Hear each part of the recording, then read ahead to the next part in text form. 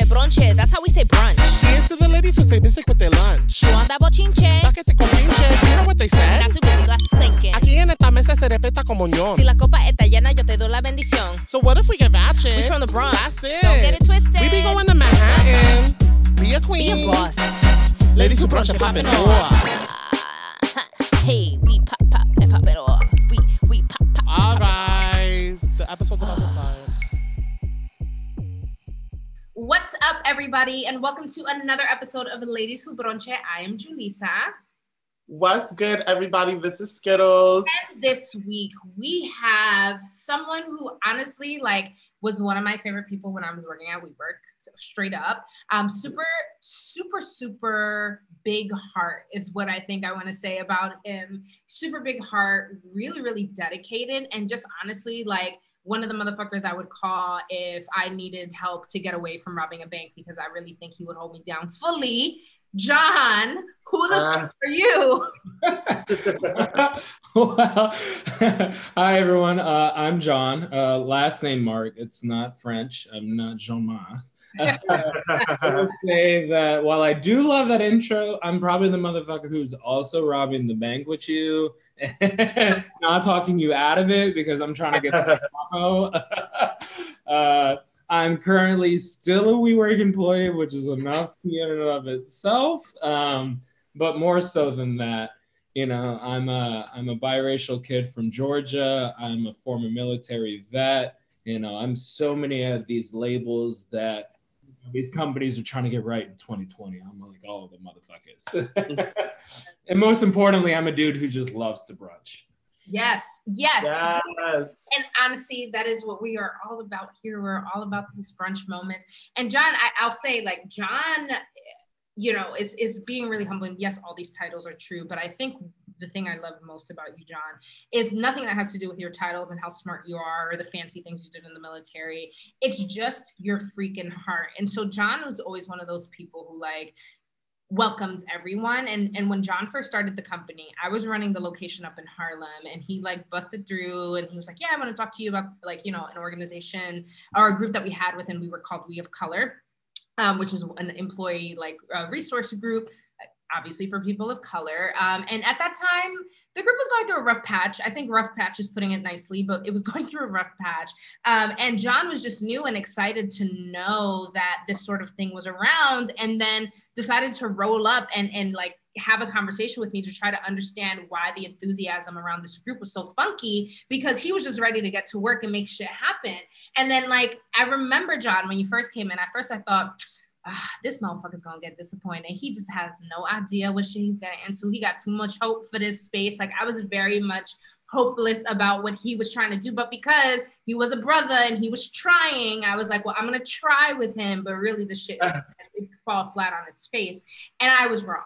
And John, along with several other folks, really re-energized that group and and I hope, I'm not with WeWork anymore, but I hope that the group still holds a presence in the space. And it's not just a presence in New York, it's actually an international presence that the group has. And I really do think that, John, whether you want to give yourself the credit or not, you're one of the reasons why this group really was able to resurge, because we always had Rocky on the ground, but Rocky also needed some support in order to keep that engine going. And so I look to you as that person whose heart goes before the bullshit that would make you take a step back, rightfully so, because you can, because it wasn't your responsibility, but you still stepped up, you took responsibility because it mattered to you. And so that's the impression I have of John as a human, is that he's just fucking determined. Yes. Yeah. So, now that I've given you some flowers, how are things going at WeWork, but more specifically around you and your career? How have you been feeling these days? We're in a fucking pandemic. Update us. Sure. Yeah, I would love to address that. I think I'll start first with just the thank you flowers that are pouring in.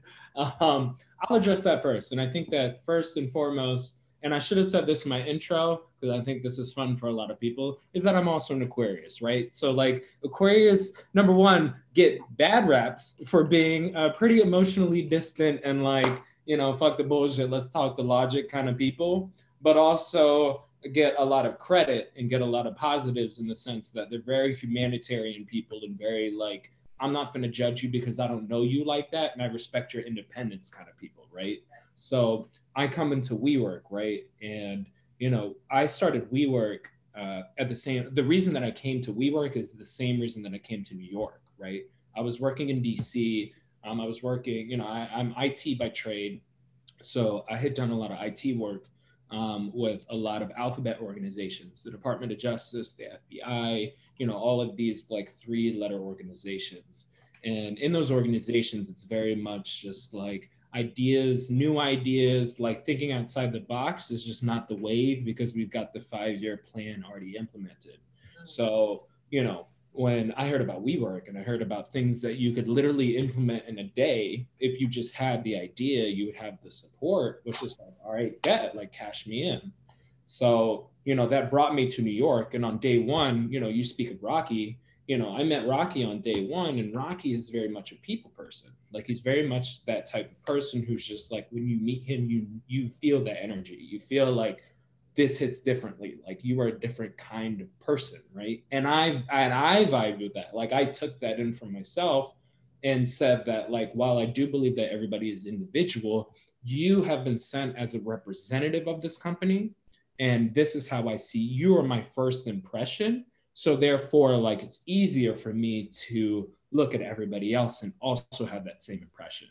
So Jaleesa, how you say, like, you see me coming in as just like another brother who's like, you know, waiting for the cynicism to happen, like a little starry-eyed. You know, I saw that as just like, this is just a continuation of the people that I've been seeing. So I need to understand, like, you need to explain to me why we don't all feel this way. And I'm open to hearing that, but like, I don't see that yet. So help me either avoid some traps or tell me the traps that are in place, and let's talk about how we can like get over that, right? Yeah. So, you know, what you have told me has been very common among what I heard from everybody else was just like, yo, we've got the energy, we've got what we're missing is momentum. You know, what we're missing is the people to come in and like truly carry the idea to the next level. And it was like, I'm not yet bogged down with work. Like people have not really hit me with my true duty assignments yet. So until that happens, this is what I'm about, right? And I'm also going to tie that into what we're doing right now, because right now I'm drinking a delicious Henny Apple, which I lovely call the Hood Sweet Tea. Yeah. The whole tie-in, one of the biggest tie-ins to me even getting involved in that employee resource group was I just saw, you know, our office communicator, which is Slack. I saw this, you know, I just saw messages floating around that was like, yo, come, you know, we're going to come have this like big, like quarterly gathering. There's going to be Henny. I was like, regardless of the people that are involved, if there's Henny, there's me. So, you know? Avid Henny lover, which was one of my favorite things to learn about him after I met him. I was like, he likes what? I'm really with it. You know, I've hit up your people for the Henny white plugs. Yes. Carmelia. Yeah, like legit. John is all about the Henny. Sorry, but continue. They were serving, you know, with the shits. Yeah. So it was something, for me, it was something familiar, right? Something familiar that I knew and that I loved. And then I had attached a positive, like all positive memories to this thing, right? Like some people have terrible Henny stories. I do not. I either have positive Henny stories or just stories I don't remember, right? Like there's no in between. So, you know, going in with that mindset, right? Like, I really think that just with most things in life, it's about your set and your setting. It's about how you feel, and it's about what you walk into. So my set was good because I felt right with myself. The setting was good because I felt like all of the things that were surrounding me were designed to support me. Right. So then it was just like, with these two things in place, like, how can we lose? And that to me was my driving force in going out to anybody who was skeptical and saying like, okay, if you're feeling some type of way about this, if you're feeling skeptical, what is it? Is it your setting? And like, how can we address that? Yes. I loved it. And honestly, like I said, it really propelled us forward into creating a new crew of people that were just like, it was almost like we were there for each other, because after a while it became, well, people like John and Rocky are still trying, cool. And oh, they put me on to like I met Kai, I met Dana, like, you know, all these other people through my involvement with John. But because we started to care about each other and what the cause of the group was, it really was able to organically become this really strong unit, which then allowed for the New York City crew to be of support to a larger unit of people throughout the world, which was great. So, you know, I just always like to give you a little shout out, because I know even though you weren't the founding member of We of Color from, you know, inception, you are a big reason why the energy came back. And I think that that's important to highlight, because I think for all people of color who are working at whatever companies, there's this term called entrepreneur, which is the idea that you can be an entrepreneur within these spaces that you're working for, even though it's not your own thing. And I think it's important to elevate stories like that, because I feel like people should know that being an entrepreneur is actually a super valuable thing, and it's a powerful thing. I consider myself a little bit of an entrepreneur when I was there as well. And I think that all of the cool things that I have going on now are due to the fact that I was willing to be in the weeds and go above and beyond. At the time, in that space, and that going above and beyond didn't mean conforming to white structures and getting white people to like me and what I liked. It was actually me being my authentic self and using that as the driving force to challenge them on things that they were claiming as a company, and being like, well, if we're all these things, then this also means that. And like, if you don't agree, then we need to have a discussion around how we're defining things, right? And so I love the idea that entrepreneurs are just as out here and important as entrepreneurs. So for those of us who work for other people and don't have our own job, do not belittle the power of your voice or the power of hosting an event or being in a space that feels authentic. Because like John said, the Henny is what got him. The Henny is what got him. So that's just the power of the Henny. So I want to highlight that. And John, just like really quickly also, I know throughout this pandemic, you shared that there were some exciting developments around your life and history that you were discovering. And I'm curious, how has that unfolded and how are you doing in that area? I mean, how much time we got? I'll give you the elevator. I'll give you the quick elevator, right? So, something that you also must know about me is that I'm adopted, right? My adoption was private. I have no information on my biological family. I took a 23andMe about 5 years ago. The short of it is that I got some information through that 23andMe that has helped me locate my birth mother, both my birth sisters, like true, like family, like biological, like I'm related to you. I kind of look like you family. And there's so much to unpack with that. That's just 2020 vibes. That's like a Thursday in 2020, right? Like, you know what I'm saying? It's like, if there were any year for this to happen, this is the one. Yeah, 100%. And it's funny because when you did share that with our group, I remember being like, oh my God, like these 23andMe tests do have a purpose. Because sometimes you hear people with conspiracy theories talking about, oh, they're trying to steal our DNA to do other things. I be gullible. So I be like, damn, for real, that makes mad sense. Because if I wanted to connect DNA samples, I'd start a company too. And so like, I have so many like misconstrued ideas about it. So to hear that it actually helped you for the first time was the moment that I was like, wait a minute, actually these things are really important. They're really important. And so I wanted to just say that for all my other 23andMe conspiracists out there that, you know, who are really truly benefiting from this. I want to say too that it's very much a double-edged sword, right? Like, I feel like there are people who are very heavily family oriented and are very heavily like, let's keep it all within the roof. Like, let's keep it all within ourselves. Like, you know, we got to stick tight, right? Like tribalism, which is a huge, I think it's like a big buzzword of 2020, right? Like tribalism, like keep it tight, keep it right, keep it tight. So for me, I don't necessarily like rock with that theme so heavily because of how I grew up, right? So I was open to receiving that kind of news, but I also want to caution on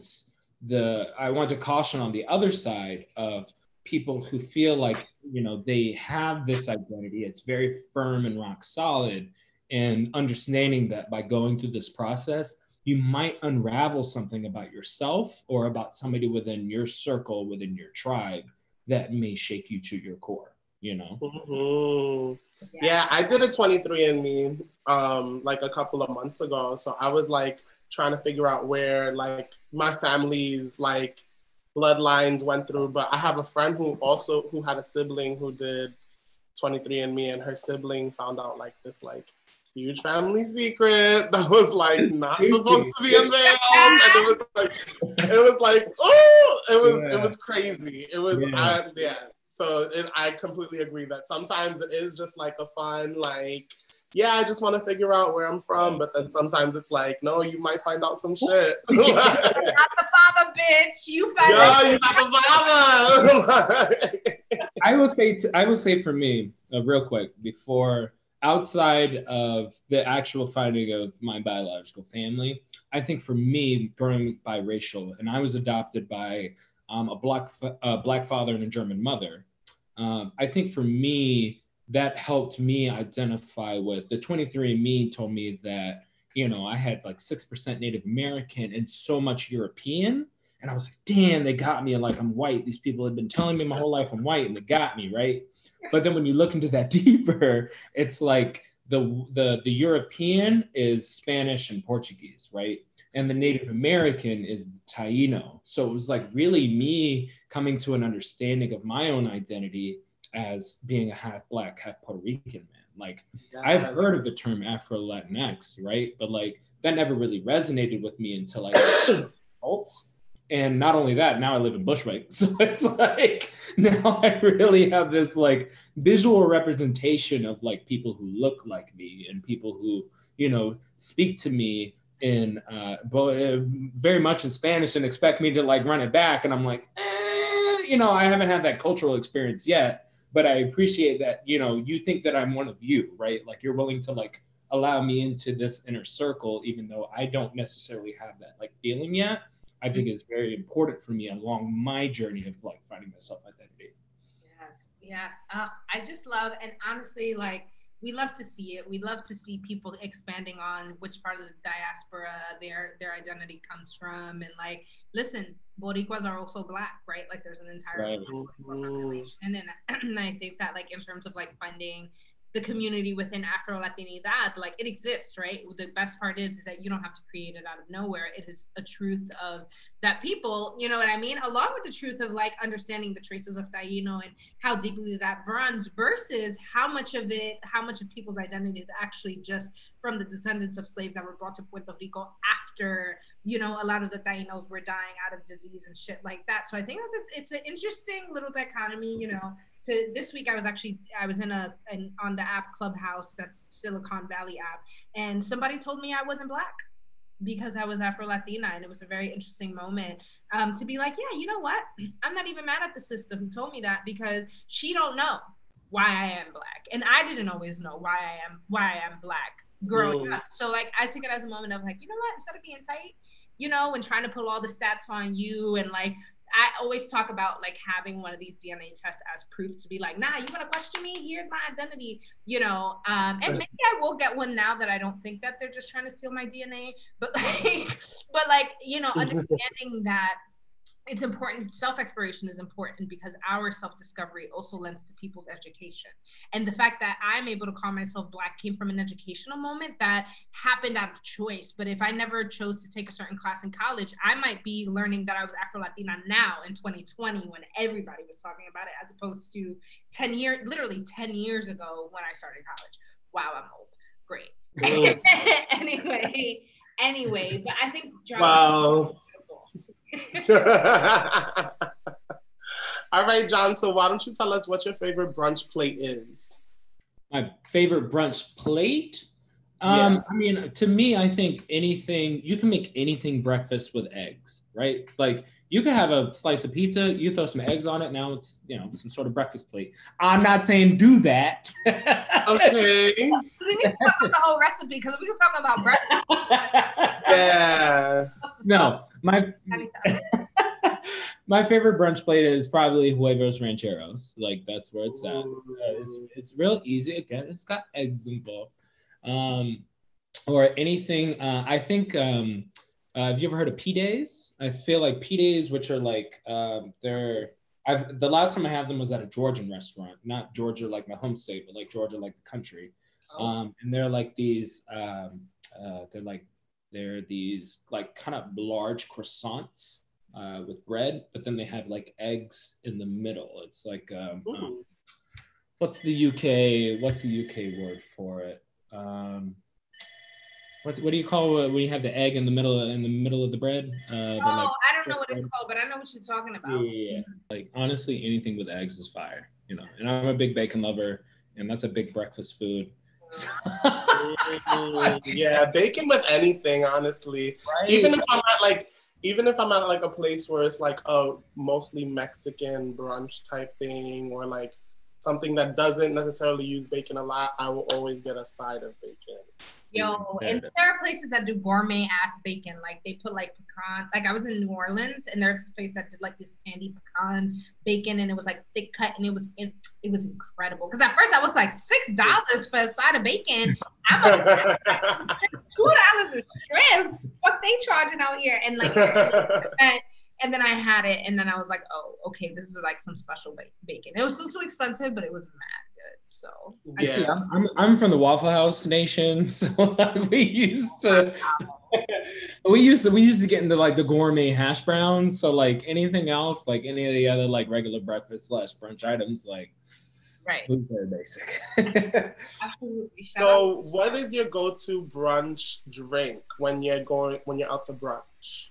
Honestly, it really depends on a couple of factors. And, you know, having lived in DC and now living in New York, you know, brunch times are very different, right? So like in DC, it's like brunch starts very early. It's like a 10 to 11 a.m. start time. And then you're done by like 2, 3 o'clock.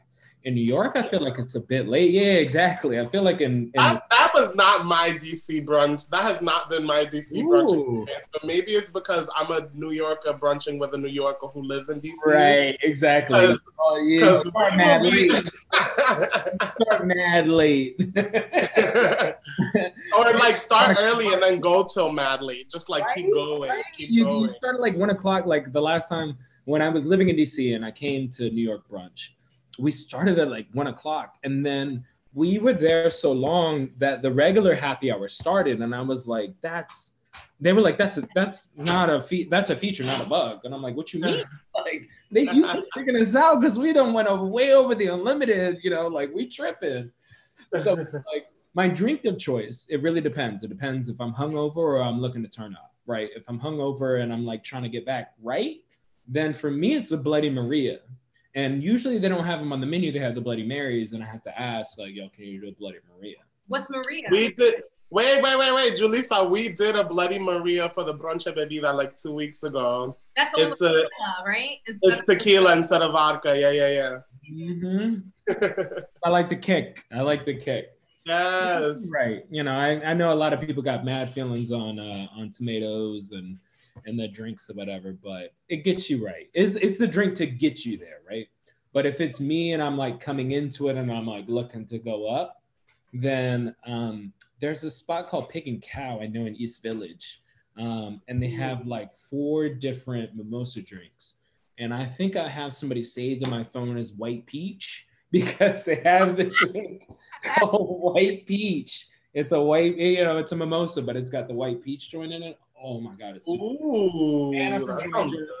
From Georgia, we love peaches. My stripper name would be Peaches. Like, yes. It's the whole vibe. Except I would be Black Peach. My name on my phone's Black Peach, low key. Oh, okay. I'm with it. Come on, Black Peach. All right, so John, tell us, what was it like going out to eat when you were growing up? Yeah, take that, honey, go. So, it's delicious. For me, going out, what you mean like to eat? Going out for me in my town where I grew up, I spent 7 years of my life on a military base, and then even when my dad retired, we like stayed in the area. So for me, it was all chain restaurants, right? Like my mom's favorite place is Olive Garden because she loves the unlimited breadsticks. And my dad's favorite place is Outback Steakhouse because I'm not gonna lie, they got the fire. I fuck with both of those. Listen, I fuck with both of those, and let me tell you, those are the fancier fast food places. Right. Like they like Red Lobster is the one. Red Lobster is the fancy. Nah, but I'm saying like if you go in the Olive Garden, you go to Outback, it's not like you going to McDonald's. Like there's levels to this shit, you know? Right. Exactly. and for me it was like the signal that when they wanted to go these places, they were in a good mood, right? Like this is celebratory. This is like we're not going to the CC's Pizza or the McDonald's of the game. Like we're really doing it today, right? So like not only do I have those, but for me, I had a plug. Speaking of Red Lobster, I had a plug, and I call him a plug because I would pull up, I would text him in the parking lot. He would come out with a wrapped white bag, and we would roll out. And it wasn't literal, but it was them cheddar biscuits. Yeah. The white napkin, I was like, the biscuit. Yes, I was like, wait. It was fully rolled up. We didn't say shit. It was like roll the window down. You know, I had the manual back then, so I had to manually roll it down, give you your shit, you know, thank you, roll it back up and peel out. I love it.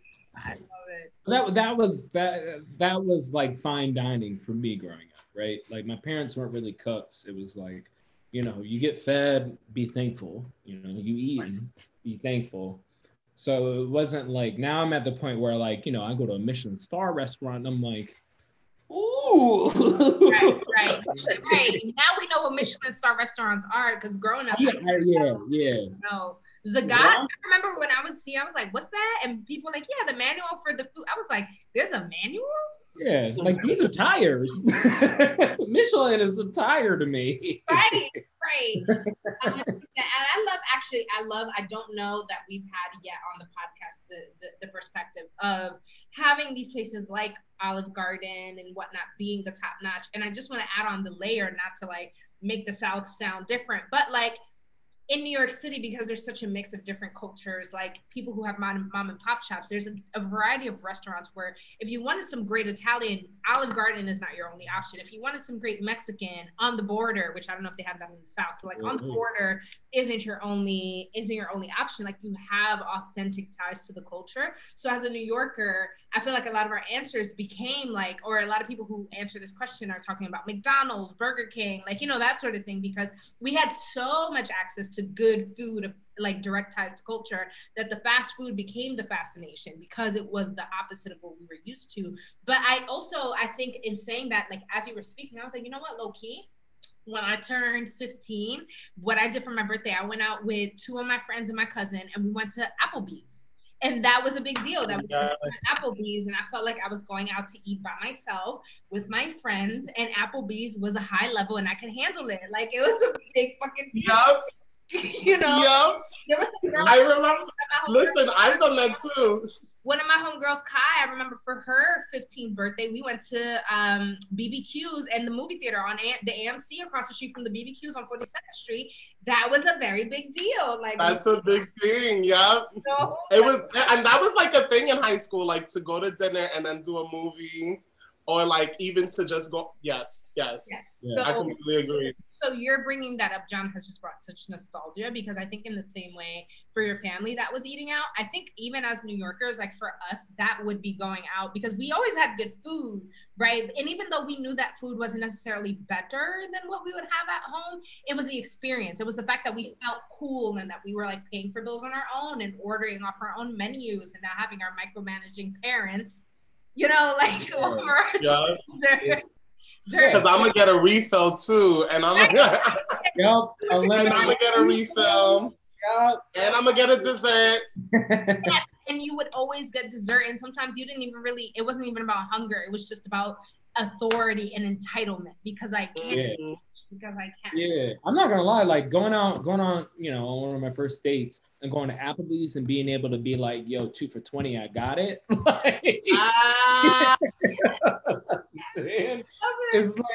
It's like true independence. It's like, you know, true independence in that sense of like, it don't matter how the God is God, right? But I got it. Yo, you can hand that bill to me happily, and I don't have to ask my parents. Pretty good tip. His metro allowance is month. I love it. All right, so John, what is your favorite bochinche being gossip, bochinche topic to discuss over a meal? You know, I think for me, I like to pride myself on being a great listener, and I love getting people to talk about themselves, especially because it allows me to avoid my own tea and shit. I think a fun one that I think I've had fun with lately is just asking people to talk about conspiracy theories that they may believe in. You know, like I feel like everybody has. These are like, it's like the like hashtag unpopular opinions thread, right? Where it's just like you ask somebody like, hey, what might you believe in that maybe nobody else rocks with? And like having to ask that in like a like you can tell me this is a safe space, non-judgmental, right? And if somebody were to ask me that, right? Like I think my favorite one, I know it's not true, is that Ted Cruz is a Zodiac killer. Like, yes, look it up. Look it up. There's a whole entire Wikipedia article about Ted Cruz. It's completely unfounded. It's rooted in no fact. Like there's absolutely no way that this could be true, right? But talking about Ted Cruz could be the Zodiac killer. It's just a fun, like to me, it's just like fun and light and like takes away from like, or offers, at least in a brunch setting, the distraction from like real conspiracy theories that are peddled by people that people actually believe that are like, that are hurtfully false, right? Like that, like have hurt and people believing that they're true. 100%. I feel like it's the right setting of like, you know, especially once you've had a few where you're like inhibitions are a little bit looser and you're like, okay, like I'm willing to like hear some people out just by default, and just like other people feeling confident or feeling more, you know, it's a liquid confidence. So like being in there, feeling like now I'm in a safe space, so I'm gonna let off some like ideas, you know, it's like it creates that perfect, it's that perfect medium, right? Yeah. You know? 100%. I'm too gullible for that shit. Right? You walk out here. I'm too gullible for that. I'll give you one. I'll give you one that I remember from my childhood that just like still to this day blows my mind. So I feel like, you know, I grew up in Georgia and I know that, you know, Sierra is like Southern royalty, right? But like there was this huge rumor, and I feel like this was like nationwide, that like Sierra was a man, right? It was like, everybody has that, right? Like it's like a conspiracy theory that everybody like buys into with zero evidence. Like the evidence is she's tall. Like she got an Adam's apple. Like what? Like, I will never forget that, because I remember when it was a thing, I remember feeling just very confused as to how it even happened. And I was like, what signs am I missing that are very clearly mannish? That I'm like, I don't think she's a man. And it's funny because there was a friend of ours, actually Lambie Skittles, who had mentioned this at one point. We were at my house, and sometimes when I'm at home with my friends, I just start watching old music videos just to be nostalgic. And we were watching a Sierra music video, and Lambie just goes, wow, this was made during the period where Sierra was doing everything she could to get her pussy shots in, so everybody knew she wasn't a man. Yes. It was You love the way I ride. And we were like, it was that song. Shots in this video. This is because she wanted to show where the dick is not. There is no dick. I remember that. And it did carry. It was nationwide because I was in middle school. And I remember everything. And I remember boys used to bully each other by being like, "Oh, you think Sierra's hot? Oh, you're bad. Oh, you like?" And it was this whole just transphobic as fuck, you know. Yeah. But and at that time, I didn't realize it was transphobic as fuck. I just thought it was like boys being dumb and like calling women men when they didn't need to. But yes, I'm here for all the conspiracy theories.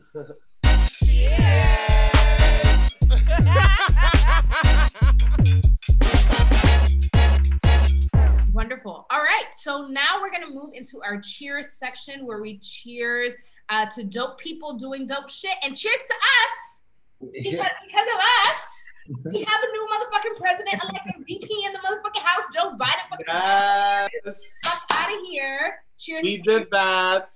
We, and by we, I mean people of color. Mm-hmm. We did that. because the votes on the white people's side lean heavily Trump. There's a lot of blue states, and I kept saying this, and people are like, oh, don't be a Debbie Downer, blah, blah, blah. Fuck y'all. I wanted to make it clear that even in states where it was blue, when you look at the map of the actual state, you got to see how much red is in there. You got to see that there's still a lot of red, and that means that these are people who exist with real opinions, and even though we outnumber them, they surround us. They surround us. And that is something to not forget. Though, still, we are allowed to celebrate today because today we got the news. And so by the time this podcast... okay, confirmation train. Like Trump Green leaving the office. Right. By the time this podcast comes out, we'll be a week into having a new president-elect. So it won't be as fresh, but I do want to capture the excitement of what's happening right now. So guys, where were you when you found out the big news, and how do you feel? Well, I was laying in my bed browsing through Clubhouse, and I just got a text message that was like, CNN's calling it. And then I went on Clubhouse and there was like a chat room that said Biden won. And then I went to CNN and that's how I ended up finding out. Like, but it was so funny because just the energy, like I couldn't help but to feel happy, relieved, proud. Like, I know that one of my first thoughts was, I was like, yes, he won. But then like my next thought was like, oh, but that doesn't necessarily mean that the work is over. You know what I mean? Like it means that the work is continuing or whatever. So that was like my second thought. And so then I was kind of second guessing why I was feeling proud. But then I was like, nah, fuck that. Like Trump is out of the office. Like we dealt with like such ridiculousness in the office for 4 years. That is just such a relief to know that this witch is dead. Ding dong, the witch is dead. Witch, oh witch, the wicked witch. Like that's literally all I can like play in my head all day today. It's like ding dong, the witch is dead. The witch is dead, but the curse isn't gone, and that's just we still gotta remember in Wizard of Oz, the Wicked Witch of the East was dead, but the Wicked Witch of the West, they still had to kill her. Yep. So we're in Oz, people. We ain't in Kansas anymore. John, where were you? I think for me, I think just in the pandemic, my whole hours have been shifted. I mean, I've been a night owl just by default, right? But I woke up at probably like 11-ish today. You know, my girl's like, yo, like, let's go get some food. Like, let's go, like, go out and, like, eat, you know, to be outside today, right? It's, like, a nice day. And I'm like, So I'm, like, trudging out of bed and, like, trying to get myself together to go eat. And then you just hear people in the street and they're just like, fuck yeah! Like, they just, like, extra on 10, right? So it's like, you hear these people, they're like, woo, woo. And, like, obviously being in New York, it's like, when you hear that, like your automatic assumption is like, okay, something good must have happened, right? In terms of like, you know, your political leanings. So that's when I cut on CNN. CNN had projected it like clear cut winner. You know, I've got a cheesecake in the fridge from Junior's that is just like, it's the in case of Joe Biden victory cheesecake that I wanted to eat it yesterday, right? Like, you know, I wanted to eat it when it was like, you know, the trends were good and like the trends, you know, were trending upward. It like looked as if that were going to be the case, but it's like, you know, I'm from Georgia and I have seen leads go to waste in so many different regards, like multiple times, that it's just like, look, it ain't over until it's truly over, right? So, you know, that's where I was. I walked out on the street, you know, we went to go get some breakfast sandwiches and whatnot. And like, you can just see the energy on the street, right? Like you can just see, and that's the thing that I love about New York is like, New York has never been afraid to hide its emotions. Like, you know exactly how people feel everywhere. Like I just met you, yes. How you feel about that, right? You know? So like you got people honking in the streets and like, you know, if it were any other day other than today, you'd be like, yo, that's just traffic. You know, now you put it together like, yo, these people are here to celebrate. These people are here to like, we're reveling in this good thing. And I agree with you, Skittles, that have just like, you know, I also had that moment where I was like, you know, I understand that this is a good moment. We should be in this moment. And it's very hard to be in this moment when we know that there's so much work to be done. it's like running up a hill and like looking down and looking at your feet as you're running up. Like that's very difficult, right? But at the same time, it's like, this is just a step. I've seen on Facebook, and I've had to like check, you know, a lot of my friends who were like, yo, the work begins tomorrow. And it's like, no, the work has been begun. Like this is a product of that work. Like this is we got here because of work. So it has been started and it will still be here tomorrow. But we should also still live in this moment and accept and celebrate this moment because it is a good moment. I'm glad you said that point of like, yeah, the work has been going on and this is a result of the work, because I think to look at this as a good luck stroke and now we start working, and guilty as charged as being one of the people to be like, yeah, today we celebrate, tomorrow we get back to work. I absolutely have always believed that the work was never done, because if you're a person of color in this country, there's never an actual break, just moments where you give yourself a break. And so I think it's important though to realize that it wasn't without lots of work that this happened. This election, we had more people vote than ever have voted in a presidential election ever. And I think that is very indicative of how people took the call to action seriously enough. A lot of us went to those voting booths and we were tight. We did not want to be voting for Joe Biden. I, again, got red-handed, was not one of these people. I did not want to vote for Joe Biden. I knew I was going to vote for him because I knew by any means necessary I was not voting for Trump. But I was like, fuck, but it got to be Biden. So how am I out here? How am I going to support this man? How am I going to support this movement when I already vocally did not support this man before we knew that he was going to be the candidate? Like, there are strong reasons, and my reasons have not changed just because now he has been selected as a Democratic nominee. And so it took me a really, really, really, really, really, literally was in the booth, what was it, last week or 2 weeks ago, like long time to come to the fact that this is who I had to nominate or who I had to vote for, and this was who was going to be my best option. And so to that point, I say, I think it is important that we celebrate. I do think it is important that we recognize that it is a result of our work, because the idea of this white savior narrative that can develop from Joe Biden coming into the White House, before we even get there, before we even think that he saved us, we saved him. We saved his party. We saved the Democratic Party. We did that. He hasn't done anything for us yet, which means he now is the one who has to pay up for the debts of the work that he's done. And I think it is important that we're able to articulate that so that when we're in, you know, the Senate, the Congress, whatever, trying to fight shit, that he recognizes, and Kamala recognizes, that it is people of color throughout diasporas and colors and shades and continents who made this happen for them. I mean, I was shocked to find out that Joe Biden was leading so heavily amongst Asian Americans, and both including like India, China, Japan, all of it, like all Asian Americans, because there was a very intentional strategy around that, because they knew that it wasn't just about the conversation around Blackness, that there is an entire nation of people that we need to buy into. And it was shocking to me because in my head, I was like, I didn't see any Asian outreach, but I'm not Asian, which then made me realize that politics, right? Because those numbers are true and the outreach is true. Politics works very specifically and is catered to sort of like pander to who it needs to pander to. Knowing that truth and recognizing that I was not the only one being pandered to and other people were being pandered to in a way that I didn't even see, just allows me to understand that our voices matters even in the pockets outside of the bigger pockets that we see. So the Asian American community had a huge job to do, and they followed through during this election. Excellent. Thank you so much. I don't want to just take all the credit from Black people and say Black people were the only reason why Joe Biden won. Thank you, Asian Americans. We sure know that the Latinx community, to a fault, having a lot of white Latinx people, have overwhelmingly seemed to have sided with Donald Trump as opposed to Joe Biden, which was shocking. But at first I was like, hold on. Because I'm not a white Cuban.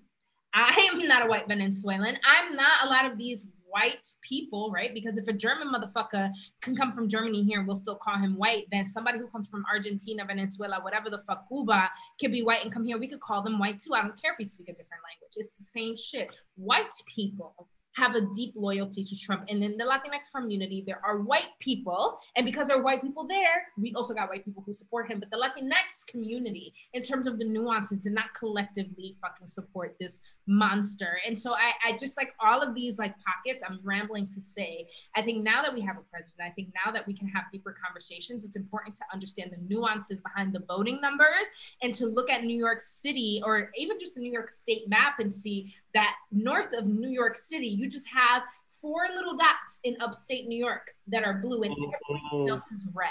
And everything else is red.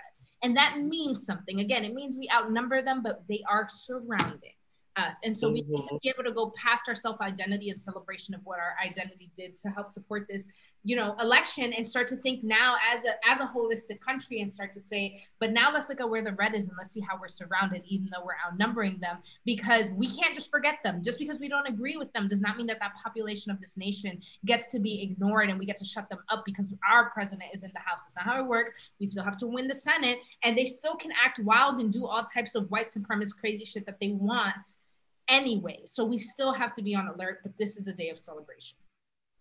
Woo! Cheers, because I'm here for that on so many levels.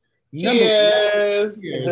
I'm going to not only cheers Stacey Abrams, but also cheers all of the groundwork that is being done in Georgia for multiple reasons, right? Number one, not just presidential, right? Like it looks like as of this recording that Georgia is going to trend blue, which is something that I have never seen in my lifetime, or at least been able to remember in my lifetime. I'm old. Also on top of that, it goes down the ballot. Like this is the first election in which both of the Senate seats in Georgia are going to a runoff. And both of those opportunities, like what I've been hearing from political pundits, but like also just from my people in Georgia, is that, it's like, looking at a ballot maybe in December when you know that Donald Trump will no longer be the president, do you still vote along those party lines? Or are you thinking maybe, I might vote for the person on the ballot? Like with no Donald Trump on the ballot, does that affect voters' tendencies, right? Mm-hmm. And in Georgia, like growing up, that was never an option. Like it was never something to think that you may vote for the presidential candidate being one party, but you vote for your governor with a different party, your senator, your local representatives of another party. And that is a culmination of not only Stacey Abrams is getting her flowers, and rightfully so. I feel like Stacey Abrams should get whatever office that she asked for, literally whatever office that she asked for, because she is one of the few political opponents that I've seen take an L, like hold an L which on some debatable bullshit, right? Like we can debate that all day. Regardless, she took that L and she said, you know what? Not only am I going to work to prevent what happened to me happening to anybody else, but I'm gonna hold that door open for anybody else who is like me, who still sees this as an opportunity to be able to do that, And that is something that like the decorum, like when we talk about America of decency, of respect, of like, it doesn't matter what side of the aisle you're on. We treat each other this way. But Stacey Abrams and the people in Georgia have really embodied that and have shown through action that like this is possible. So that's where my cheers goes to. And I'm clearly biased because I love my home state for that.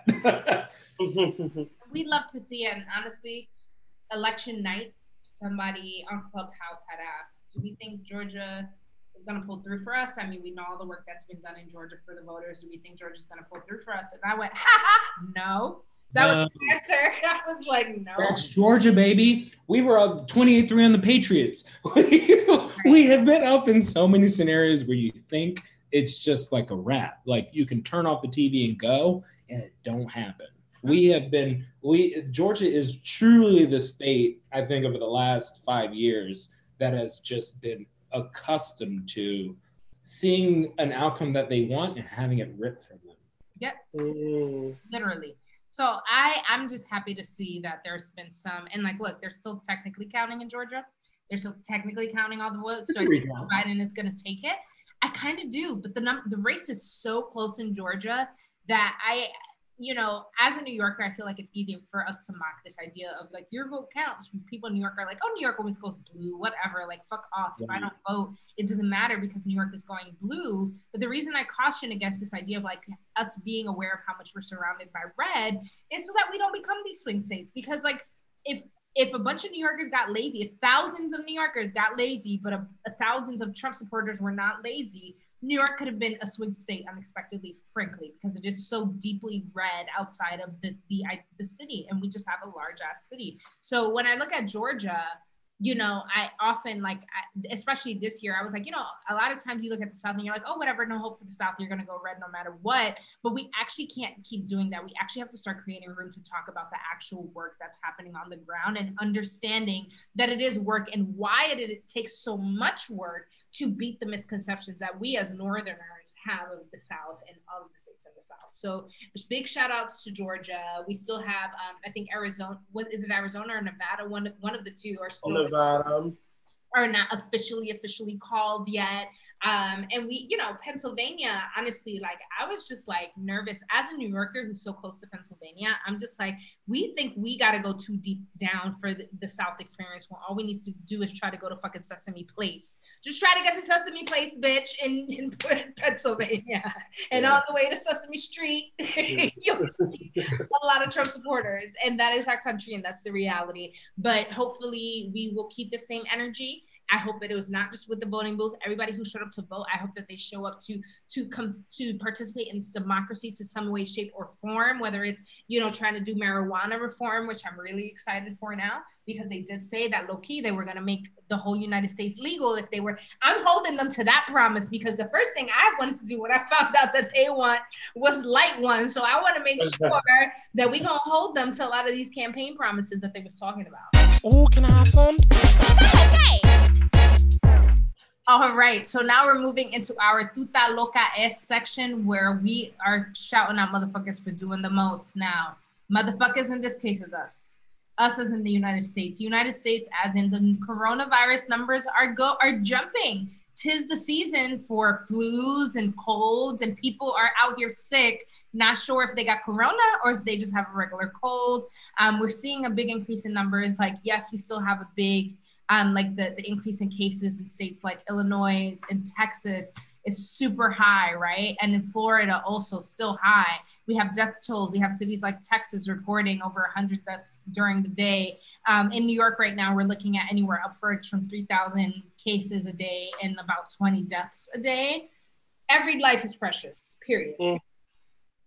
Despite the numbers. Right now, I'm in a place where I have family members who have coronavirus right now.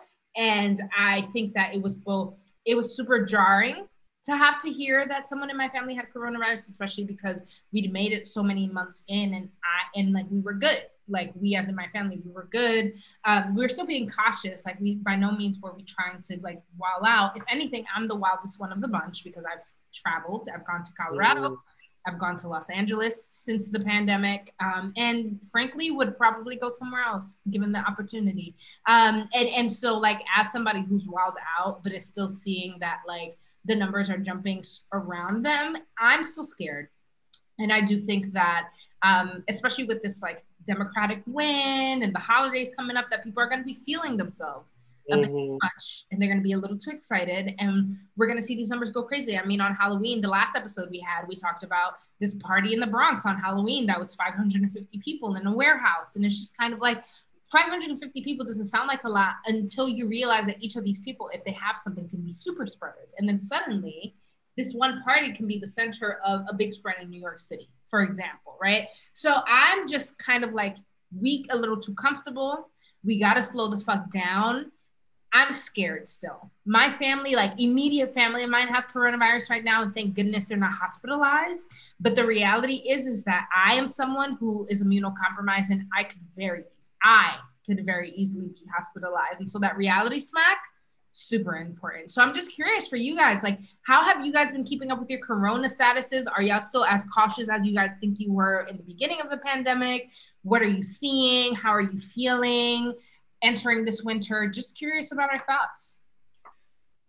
I think for me, I know that I've definitely calmed down from where I was at the beginning. I think at the very beginning, I went into like a hyper, like buying all the Clorox sprays and spraying everything down, like, and you know, just like being constantly doing it excessively when I actually wasn't even leaving the house. I've left the house and I have traveled.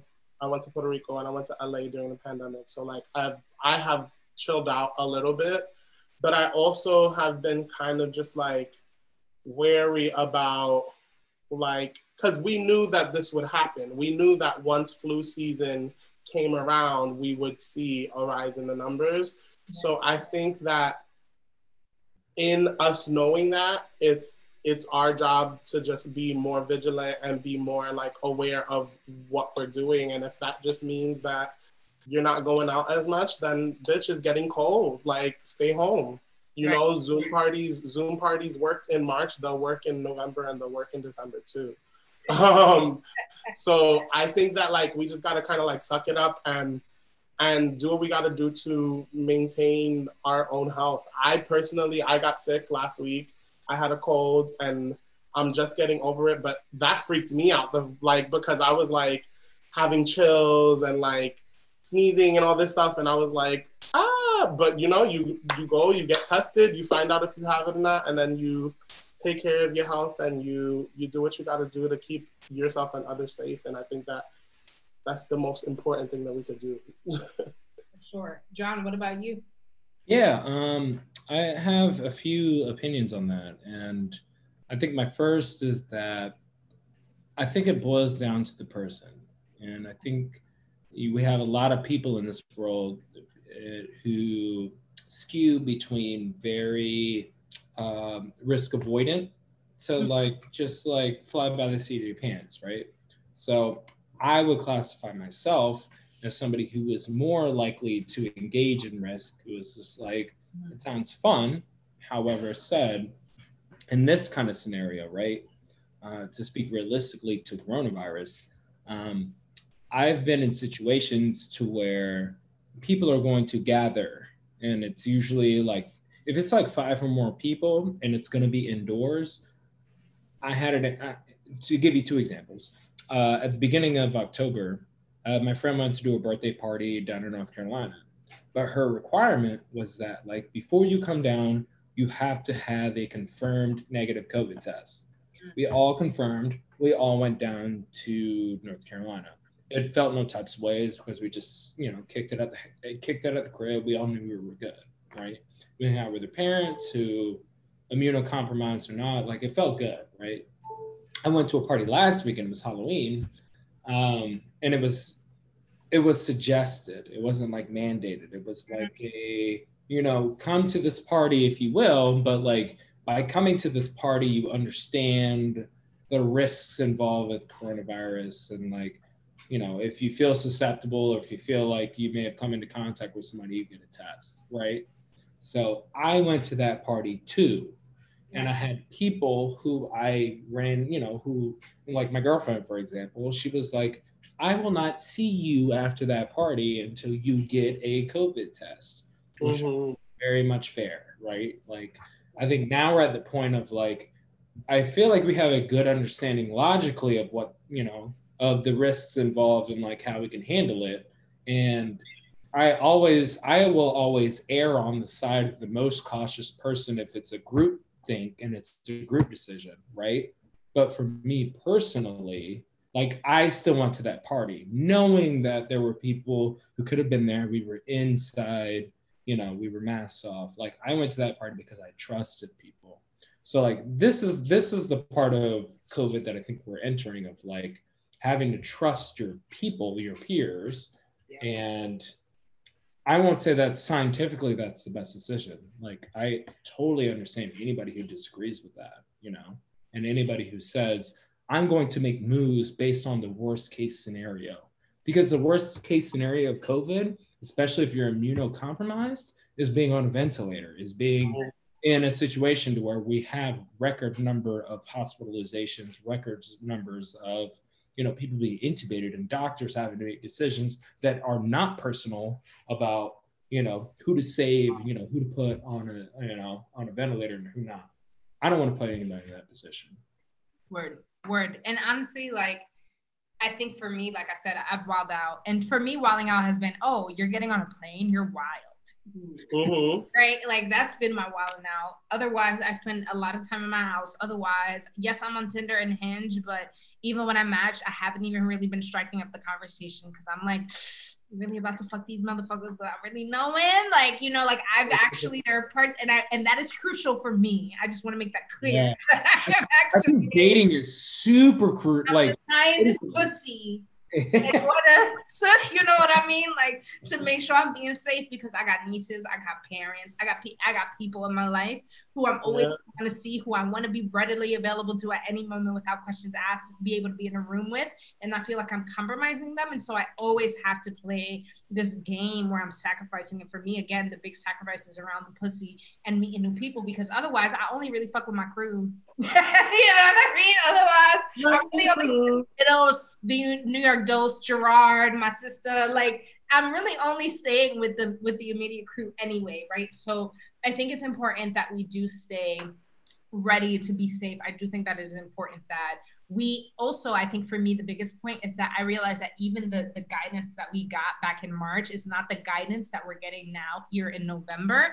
And so for a lot of us who tuned out of those daily briefings and shit like that, it is good for us to do another little like quick, just catch up. Like, how long is this shit living on surfaces, and just really getting our numbers straight, so that even while we're trying to celebrate the holidays, because this is a season that's upon us, we're trying to do Thanksgiving, we're trying to do Christmas, everybody's trying to do New Year, because if none of the other two count, you know, definitely on December 31st, niggas is trying to get all the way turned to throw 2020 out the fucking window, that we understand what our updated guidances are and how we're respecting that or not respecting that, to John's point, so that we're clear on how we can be the safest while doing something that is very clearly unsafe, deemed by the CDC. So yeah, you know, just wanted to bring it up. Just wanted to say the numbers are going up. We are celebrating. We are in now a new democratic situation. But the reality is that coronavirus is still here, and Joe Biden does not have a magic antidote. So we are still responsible for our own healing, despite the fact that we feel like we're moving forward. So just wanted to say that. Ooh, this looks good. Oh my God, this is delicious. I definitely want to taste that. Oh my God. All right, and now we are moving into our main topic of the day, our plate of the day. We need you, Uncle Sam says, but you are Black in the military. And John, we just want to unpack with you your experience with the military and what that has been like as a Black man in America. So my first question to you, John, is what was your perception of the military prior to even joining? And what was your relationship with it? Sure. I think the second question is like very key to understanding my whole thought process on all this, right? So to answer your second question, to kind of revert back to the first, my relationship to the military, like all growing up, was that my father served in the military. So when I was adopted by my family, my father was an active duty Army enlisted member. And he was like the grunt, like he was infantry. They're there's enlisted in the officer structure. The officer structure is more like admin, like more overseeing kind of shit. And the enlisted is more like, they're like cannon fodder. They're like, if there's a war popping off, like you gone, and that's what I understood about my dad before I even understood the concept of military, was that like my pops was gonna be like, if there was war popping off, like my dad's the first one to go. So the first 7 years of my life I spent on a military base. And, especially again, being enlisted, you don't have a choice in where you choose to live. Like, excuse me, when you're enlisted, you get stationed somewhere and they're just like, you live on this street. You do not get to pick your neighbors. You do not get to pick any sort of amenities. Like, it just is what it is. And I am grateful for that, honestly, like, especially growing up in Georgia and growing up in a Black family, of like, we got placed into this cul-de-sac. There was one neighbor, there was one playground, and it was this like big, huge circle around that. And it was just like, our parents would send us out for the day. They would go, handle their business, go to work, right? we would be on the split ground all day. And we would be, you know, be the black kids playing with white kids, playing. It was Martin Luther King's dream, right? And there was no sense of, there was no danger. It wasn't like the lights, you know, the lights came on and you had to go home. It was like the lights came on, and if you weren't home, then it was a safe assumption that you were with somebody else's family. And no matter whose family that was, there wasn't this sense of like, oh shit, I got to go get them. Like, it wasn't like, okay, you know, he's playing with, you know, my first best friend was a little white kid named Michael. It wasn't like Michael's family was like, oh shit, we got John over here and like, he's got to go home. Or if it was like, we're sending him home, he could just walk on the street by himself. Like, there was very much a sense of community, very much a sense of, and I think coming from the military mindset of like, we have a greater enemy, regardless of what's happening in, you know, within our own walls, we have a greater enemy.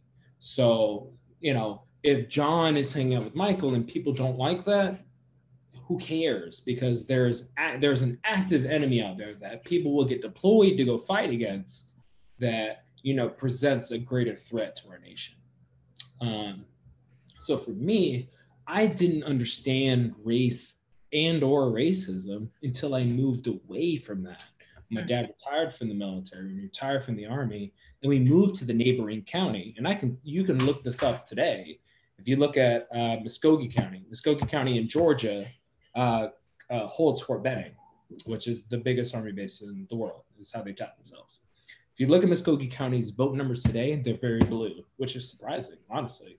But if you look at all of the neighboring counties, like what you were saying earlier, of you know, you're in a blue pocket, but you're surrounded by red. If you look at Harris County, where I actually spent most of my formative years growing up, like that's where you see the heavily skewed white, heavily skewed Republican, heavily skewed like, you're not one of us, get the fuck out kind of people, to where I didn't understand that until I left the base.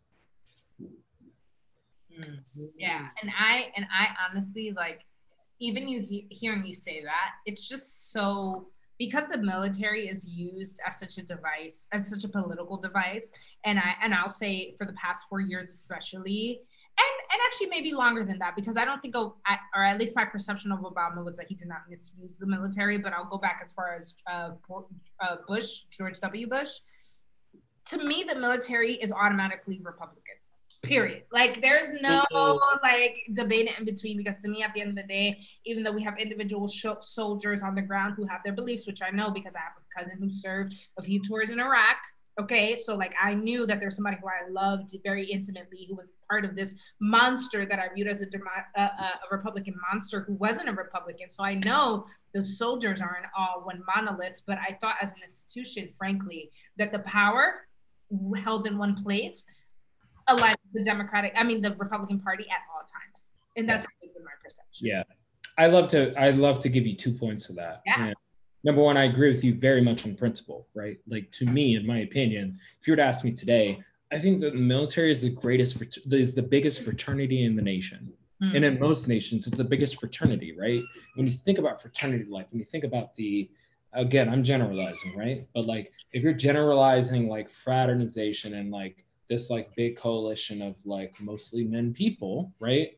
Like, it very much centers around like projecting strength, around like eradicating enemies, around like eliminating individual thought, right? So while you might say, I have a cousin or I have a so-and-so, you know, who thinks differently, the military mindset is that individual thoughts are not welcome here, because they you endanger the entire troop, the entire squad, by going rogue, right?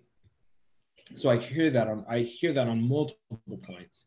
I will say to that is that, you know, while that may be true, let's also think historically, and let's also remember what I said earlier about greater enemies. So, you know, when you think about integration, honestly, there's a lot of historical references that point to integration happening first in the military. About, we have this foreign threat, right? Like, it becomes less about internal racism within America and more about nationalism and more about being an American, because we have this foreign threat who is threatening our way of life. Let's all come together and fight. You have the Tuskegee Airmen, you have, these instances, and again, especially with enlisted lifestyle, of these groups that are forced to live together and live among each other, because it's not about, at the end of the day, they think like, it's not about who you're going to shoot. Are you capable of shooting a gun? Are you capable of taking down an enemy who says America sucks? I don't care if you're black, white, whatever. Like, you're capable of fighting alongside me to defeat this, like, external enemy who threatens all of our institutions, which is like an interesting catch-22. I feel like the military got that heat when I was mostly growing up, of like, how dare you be a black man serving in the military? Like, you're serving this like racist ass organization. And now we have that with the police, right? Like, now we're coming after black police officers, and we're like, you serve this institution that was founded to like fuck our people up, So it's like, again, the military and the police are two different organizations, but like, there's a lot of commonalities, especially being one of the minorities within those organizations, that you have to question and you have to like kind of reckon with, about like, am I serving this to like help myself get ahead, versus like, by serving this, do I do my people a disservice in the long run? Exactly. And I think that for me is the caveat that has made this topic, because you're now our third military related adjacent person that we've had on for this topic. And I think that for me, that's always been the caveat. It's like, okay, we're here for this country. We're here to do what we have to do. What is this institution doing for us? But before we even dive into those specifics, I want to know, like, well, shit, you joined the military. Like, what, like, why did you join, and what was the response to the people around you in your life when you made this decision? Oof. Heavy. Real heavy. And I'm out of track, damn. No, here's what I'll say. So, in the time in which I was heavily influenced to join the military, heavy influence. Where's this heavy influence coming? The heavy influence came from my parents, right? So my mom is very German. She's an immigrant, very much like, I handle myself. Like, I came over here, I didn't know English. Like, I had to get by. My father is also military. He's an Army brat, he's an Army kid. And he's very much like, I built my own. I came from two parents who were like, we built for ourselves. We don't see you building for yourself in college. Like, it looks like you're in this position of like figuring out your identity. You hadn't quite figured it out. Cool. But we're not going to support you while you do that. So if you need that help, here's where you can get medical benefits. Here's where you can get like a steady paycheck. Here's all those things. And growing up in Georgia, that is very common, right? Like, I think the military it's touted, like, I took the SATs and I took the ASVAB at the same time, right? And I did very well on both. So I had military recruiters, and I had colleges calling me at the same time of like, continue your education, continue your career here. So it's like it's an equal pull, which I feel like Northerners don't really get, like, they don't get that same pull, right? Mm-hmm. So for me, I got to a point to where I was doing the college route, and I wasn't doing it right, and that was just on my own personal shit, right? But I got to a point to where the military seemed like a viable option. I will also caveat that and say, I had long ass dreadlocks at the time. Like, I had my hair, it's in and of itself was a rebellion, right?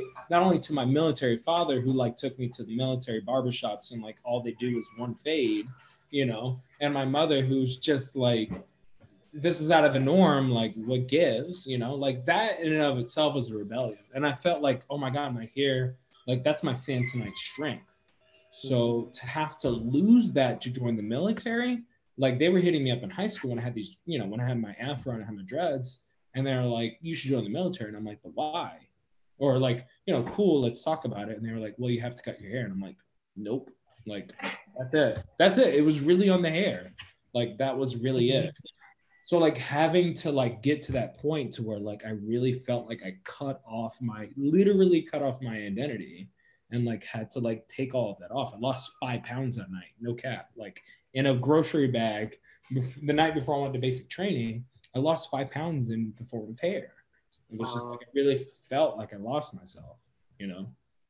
And so there were so many things that were driving me to that, right? Like I had gotten sick and my parents were like, you know, we're not going to foot this bill. Like you got to figure it out. You got to be your own man, or like be your own person at that point, right? Which is not a sentiment that I would necessarily wish upon my future generation, like especially as we have come across, you know, talking to your kids about growing into individualism in adults. But like that's the generation that my parents came from. So that's what they were trying to, you know, imprint upon me. And I respect it in that sense of like, they were trying to build me to be an individual person, but I had a lot of issues with making that decision to join the military and join, especially as a baby child, and especially as somebody who like very much values individualism and like having your own free thought, of joining an organization that like very much actively discourages that. Yeah. And yeah, that's lovely. I'm actually not even going to side talk to that. I'm going to just go straight into the next question. So what were your first impressions of the military then when you joined officially? Sure. I think my first impressions were that it was just like with any other educational institute that I had at that point, was that this is easy. Like I came up through school very easily. Like I adapt very easily. It's just like, if you give me instructions on how to do something, I'm going to excel at it, was my thought process at that time. So, you know, in basic training, I was a little bit older because I've been to college a couple of years. And, you know, it was like your punishment for doing something wrong was, I'll give you an example. The punishment for doing something wrong was push-ups. It was like, you didn't make your bed perfectly, that's push-ups. And it's like, okay, like you're not going to hit me because I grew up, and if I didn't do something that somebody told me to do, I might get checked across the face. You can't do that? Well, then what's the worst you're going to do? You're going to yell at me? Like, okay. Like, it was that thing of like, it was like the B-Rab, like punishments of like, if I just get ahead of the narrative, right? Like if I just get ahead of that and understand your worst case scenario, then it's not going to be so bad. And that's where like really like in basic training, like the TIs or the drill instructors and all that, they lose their power. They lose their power when the people understand that the worst that you're going to do to me is not that bad. Like we got to a point where it was like, we looked forward to doing push-ups. It's like, I'm getting stronger, like bet, like flip the bed, who cares? We'll put the bed back together and do some push-ups, whatever, you know?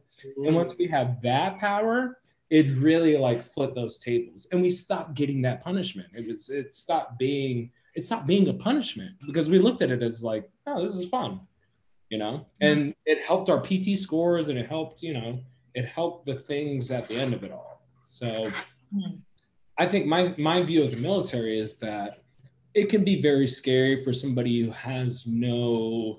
doesn't have the keys, like who doesn't have the like, they can only do so much. Like, and honestly, for me, it's like they can't put your hands on you. Like, you're not gonna win with me like that. Like everywhere I've been, it's that's actually a good question sideways, because like I always, when I see them yelling in your face like that, and I'm like, I wish a motherfucker would drill sergeant my fucking face like that. And if I know them niggas can't touch me, it's a wrap. Like, so is that a rule? Like, are they not allowed to hit you? Because in my head, in the Air Force, that's a no. I can't say that for every institution, and I can't say that for especially the more rigorous, like, you know, you have your general. I feel like there's a big misconception when you see a military commercial. It always shows the extreme. It shows you like flying a helicopter and like parachuting into like enemy territory. For the most part, that's not going to happen. The majority of people, this is kind of scary and true, but the majority of people in the military serve in a security forces position. They are cops. The threshold for getting into the military, for example, I'll give you my example. I got an IT. The ASVAB score, which is like the SATs of the military, the score for that was very high because you have to have a lot of like different skill sets, right? But the absolute bare minimum, like if you could have any job in the Air Force, I only speak for the Air Force, but I know this is true across all military branches, is the lowest score is either supply or security forces. cops and people who hand out basketballs and shit at the gym, right? Which, when you think about it, in like the national scene and outside the military too, is terrifying. Is you're giving these people the opportunity to enforce rules, to serve in, you know, a position of power, but not quite grasp how like power structures and shit work. And that is not to say, I will caveat that, to say that is not to say that all cops are shitty and that, you know, they're all dumb and all that stuff, right? Like there are plenty of people who join and serve and, you know, do that to fulfill the duties. But I will say that there's a much bigger threshold for the jobs of like IT and the jobs of other, you know, especially the ones that they show in the commercials versus what people end up actually doing. And what did you actually end up doing? I ended up doing, my official title was Cyber Transport Technician, which sounds like so fucking crazy. Like it sounds like Space Force. I'm actually salty. Yeah. Actually, it sounds like Back to the Future, right? Like, I'm salty. Time traveling. Like. I'm salty that Donald Trump created the Space Force after I had served, because that would have been a dope uniform. But that said, that was my job. Like my job is what I now do at WeWork, and like I did 4 years in the military, and I'm very grateful for those years. But also I have authority issues. I'm a baby child. Fuck all that. I'm an Aquarius. Fuck all that. So I wouldn't do it again. But I wouldn't be where I was without all of those things in place. I wouldn't be in the position that I am now and be able to especially handle like constantly changing structures and like, you know, people trying to tell me what to do if I didn't have that foundation laid into place. Word. And like, and we see, like, listen, in recent years with Donald Trump as president, and like, again, the perception of this idea that like the military has to align with whoever the president is, regardless, period, like it doesn't matter. Like we have seen certain policies that have been tried to be pushed. I'm thinking specifically of the trans community. That feels really problematic. You know what I mean? So, things like that, for me, make me question, is the military even inclusive? Like, is the military an inclusive space? And if so, how? And if not, why not? And I'm curious your thoughts on that, John. Sure. Yeah. I mean, I think that's 100% like not only a great question, but just like so much to unpack. And here's how I will approach that. Number one, I'll say that I think that the public perception of the military is that they're not inclusive. And I think that it's totally fair and valid. I will say that having been within the system for a period of time and like having come up within that culture, there are some nuances and contexts that need to be put into place before coming to that conclusion. Right. And my context and nuances is that, yes, there have been executive orders and decrees that are aimed specifically at, you know, when it comes to especially like gender reassignment surgeries and like getting getting the adequate healthcare that you would need in order to, you know, be able to maintain yourself just, you know, on a healthy basis.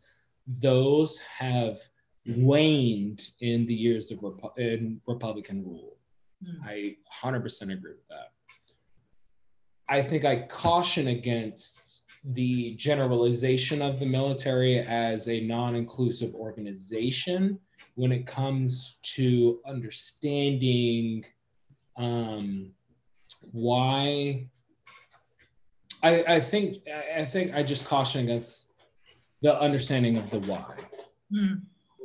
And the reason that I would caution against that is because I think that the military's healthcare system is broken and flawed in and of itself.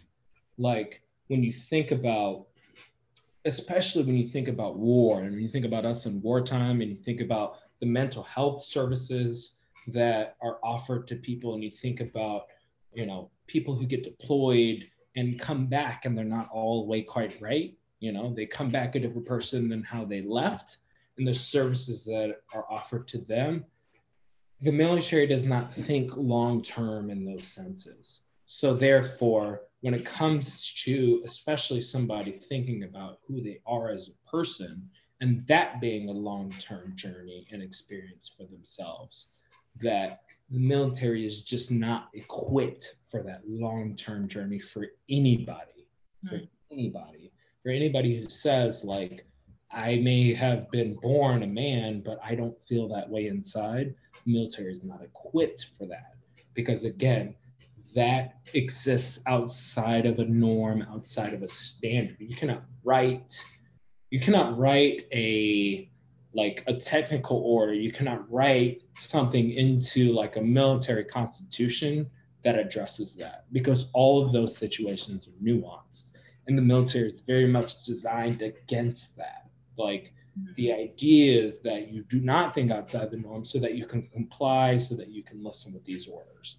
And that is very difficult to reckon with, especially as somebody who is a minority and who is somebody who identifies differently from most of the majority of the people in the military, of just like, how do I get individual help? How do I get that kind of service that I need to perform effectively? I will say that that was different under the Obama years of like, for example, I was deployed in Afghanistan and, you know, during those years, Obama didn't see the need for so many troops to be in Afghanistan. So he said, pull them back, right? During those years, the expansions for VA, for, you know, the medical care that military vets needed, that all increased under the Obama years. But I feel like, in my opinion, Republicans look at that as the same way they'd look at welfare, the same way they'd look at, you know, most social service programs of just like, there's just going to be people mooching off of this who don't actually need it without truly understanding the individual needs of the people who are actually applying for that. Yeah, no, 100%. I feel like that to be in the military in general is to risk being sort of clumped with these ideals and like misconceptions just automatically. Like I said, I have somebody in the military in my family and I know them very well and I know what they believe. Maybe like the back of my hand, I would say, you know what I mean? Because we talk about it. We talk about these things and still what they represent does not necessarily align with what the representation of the military itself is that I receive as a civilian who's not part of the military in any way, shape, or form. I also often think about, though, John, like, it must be really difficult though to see that your organization is being aligned with things in a time where who you are as a person, not aligned with a lot of for sure with the military it's really aligned with. So like, how do you guys on an individual level get to have your voices in this space that you are sort of a comrade of, while being like, yeah, I'm a person who serves in the military or has served in the past in the military, but I believe XYZ things. How much does the organization leave room for that sort of rhetoric versus how the country itself leaves room for the opinion that you have as a veteran? I got you. Can I answer that question after I take a quick bathroom break? Oh yes, please, because I also need to pee. So that's I was just ready to hold my piss, but I know. I need a drink and a refill. And this episode, Skittles, I'm writing it down because I'm writing all the like time stops and starts. Because what I can't do, but I am gonna go pee. I'll be right back.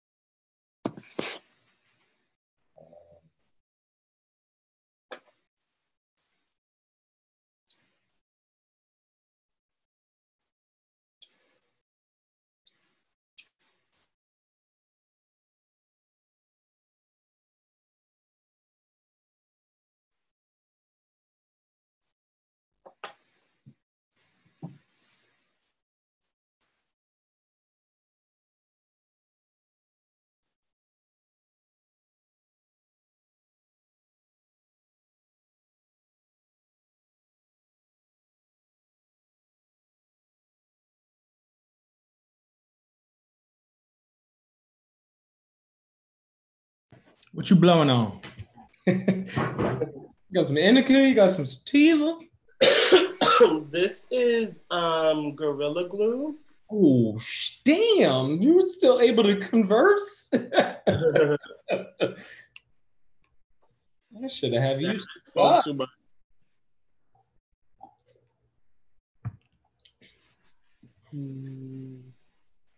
You love to see it. Yeah, I would smoke on cam, but this would not be a conversation at that point. It'd just be me goofy ass shows and like giving you the rundown for it.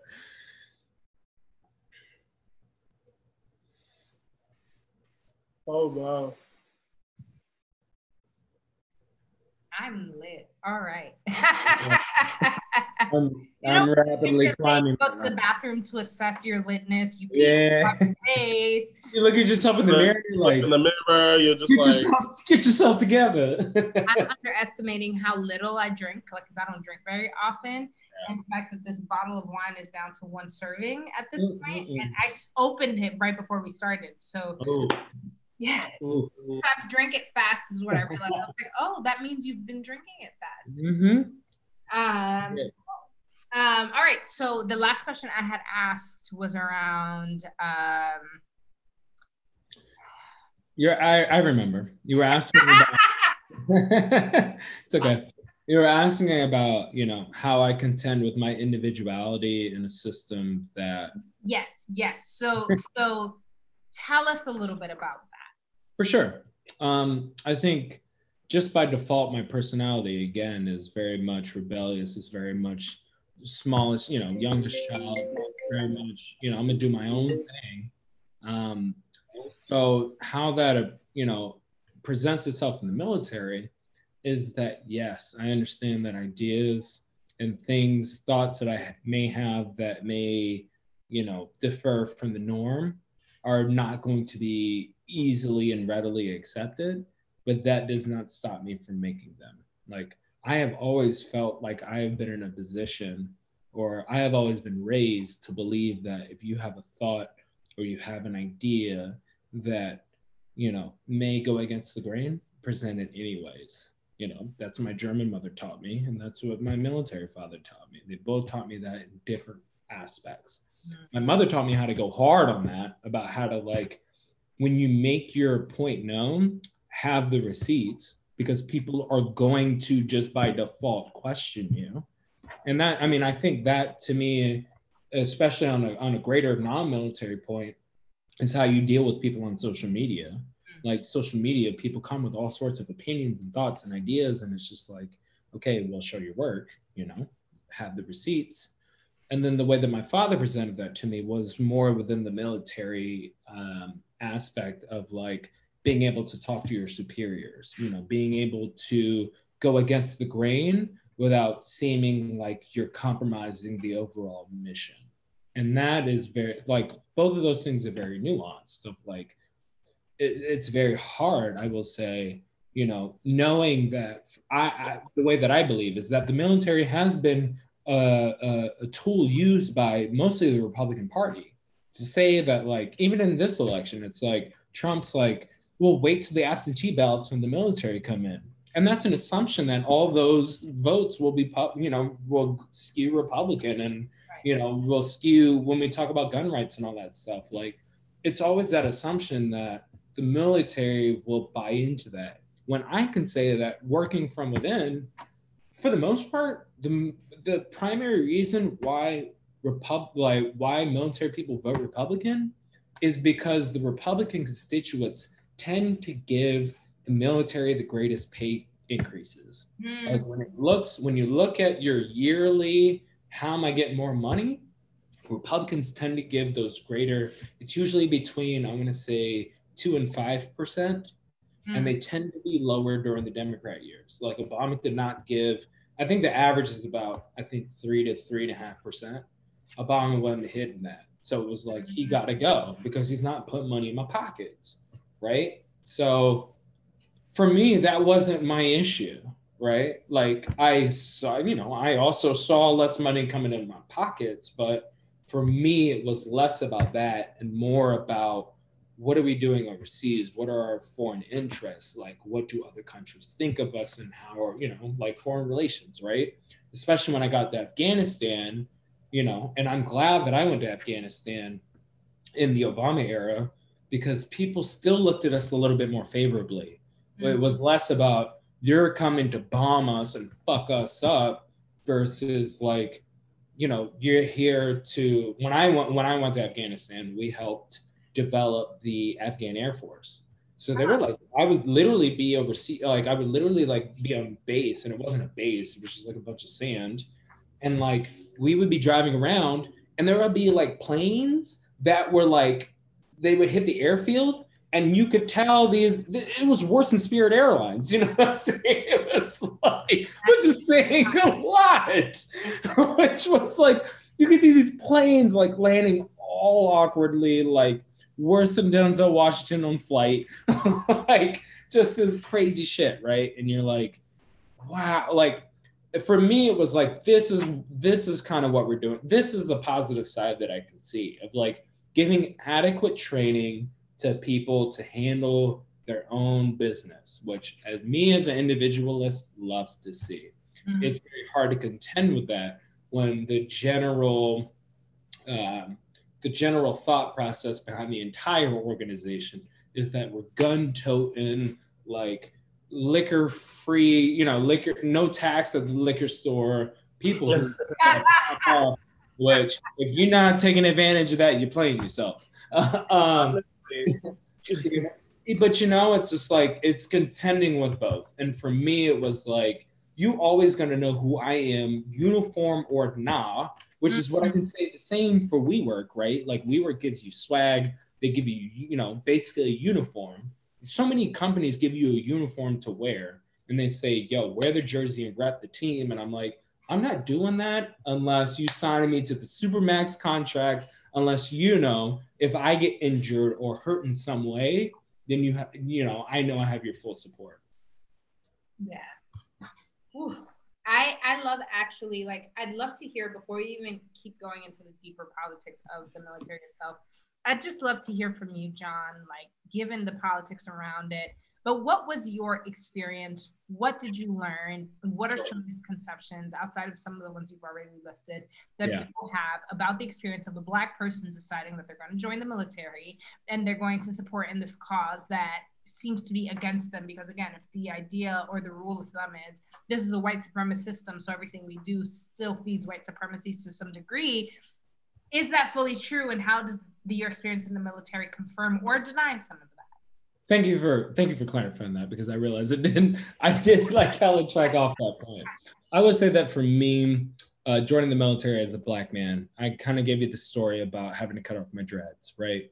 So for me, before day one of basic training, that represented to me an idea of cutting off my individualism, which I had worked so hard to get. I couldn't even grow that hair out until I was 18 and I moved out of the house, right? Wow. Keep in mind that my father was military and my mother was German. So like, for me, that represented the antithesis of what the military represented, right? So when I had to actually cut all that back and like actually join this thing, for me, I was very upset. I had a lot of anger, and my relationship with my parents deteriorated during that period, right? To give extra levels to that as a Black man was that I grew up in Columbus around Fort Benning, right? And then when I go back there now, if you go out to the bars, it's very much the stereotype of like, there are dudes out here trying to get married next week and also cheat on their wives when they're on deployment, right? Like, I grew up around military culture so that even if I wasn't one myself, I had a very good understanding of like what that was like. Right. So to have to, I had recruiters assistance opportunities, which is basically like you go near a base, they give you like certain places to go hit, and you like basically recruit for the military. And I took mine in Tampa or in Sarasota, Florida. And where I took mine, It's very interesting. Sarasota is just an interesting place. I know Sarasota. I spent some beach, time baby. Very interesting. A lot of retired people. Right. Yeah. It's a lot of old retired people who have a lot of respect for the military. Right. So when I went, I had people trying to buy my groceries and shit. And it was like, I joined the military to be independent. So hearing somebody be like, I'll buy your groceries, or like, you know, I'm willing, thank you for your service, threw me off. Like, I'll say to this day, Veterans Day is on Tuesday. Mm-hmm. I still feel some type of way when somebody's like, thank you for your service. Because like, you would do this too if this was your job. Like, if this was the primary way that you could support your own, like, and that's what you did. Like, you don't thank other people just for doing their job. Like, whatever, you know, I'm not saying like, oh my God, I don't say to you yearly, thank you for hosting this podcast. You know, it's like, to me, that just doesn't register. So for me being in that position, having somebody thank me for something like that, and especially being a Black man and being thanked was like really confusing. It was like, what do you like? My parents didn't thank me for doing my chores. Like, you know, why are you thanking me now? Or why are you trying to do extra shit for me now that you wouldn't, if I wasn't wearing this uniform, you wouldn't offer to buy my groceries. So like, what about this uniform changes that? That's very bizarre for me, especially as a Black man, right? So to combat with that, and also, I think for me over time, the position that I sit at now is that I left the military. I knew when I signed up, I was doing a 4-year agreement. I won't say it was a jail sentence, but I will say that I knew that I was getting out after 4. Like, I knew I wasn't going to re-enlist. My dad was a career military man. He did 20 years. He still goes on base every day, and I love him for that. Like, that's the type of person that he is. I knew immediately upon day one that that was not for me. But I would not be in the position that I am at now if it weren't for those military years. I have a security clearance. I still work in IT. I still deal with people trying to tell me what the fuck to do that I don't necessarily care for. You know, I'm very grateful for that, right? So for me, I'm in this complicated position, especially when talking to young Black men who are like, should I join the military? Of like, I don't think that I dissuade anybody from joining the military. But oh, you muted yourself, John. Sorry. I think it's very important to give context, to give like, you need to have, I would like to give people more than what I had when I made that decision to join the military. When I give it to other people. Yeah. Yeah, I think that that's great.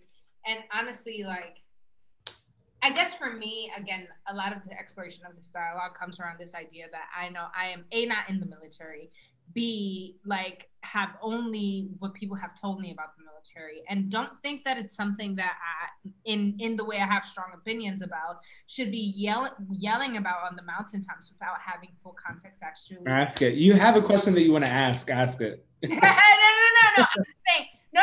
I'm prefacing that to say, like, you know, like, I think that there's a way in which those of us who are not in the military actually don't understand the military. We need to start accepting the fact that, like, even though we're like, oh, make peace, not war, that's a great statement and that's a great stance to have. What does that actually mean in terms of the organism and how it works and the people who are choosing to participate? Because again, my particular experience with the military is more around, which is to the leading question that I was getting to, around the fact that, like, there's tons of different jobs. And in our last, in 2 episodes ago, we had Adiza Jabril, who's in the military as well, but she's part of the band and the chorus.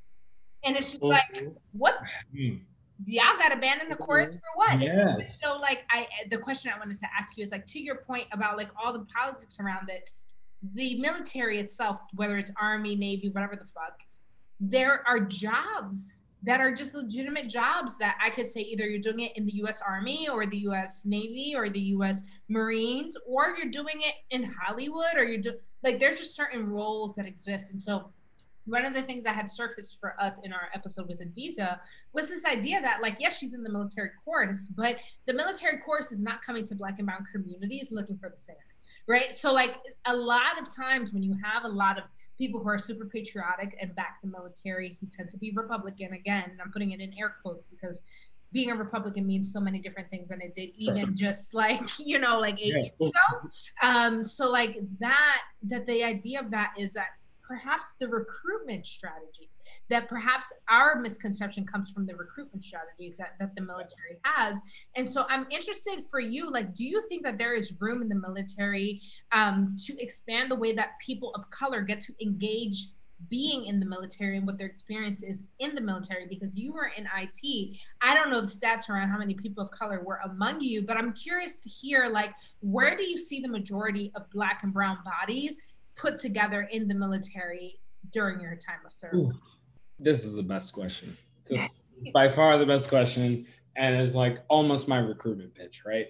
So for one, I'm gonna call back to, if you look at a commercial for any of the armed forces, Army, Air Force, Navy, Marines, all that, they show the extreme. They show you in some sort of combat simulation. They show you like fucking somebody up, right?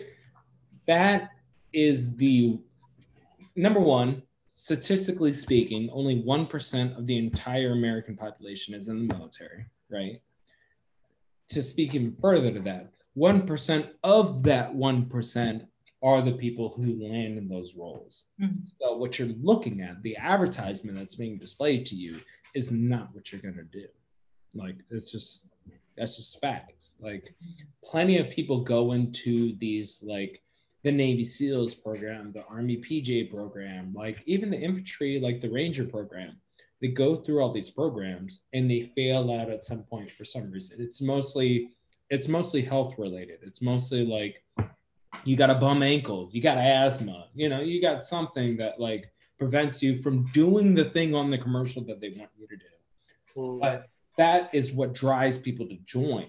So it's like, even if I end up handing out basketballs, I joined the military because I wanted to be this like, insane jump out of a parachute and fuck up all the terrorists kind of person.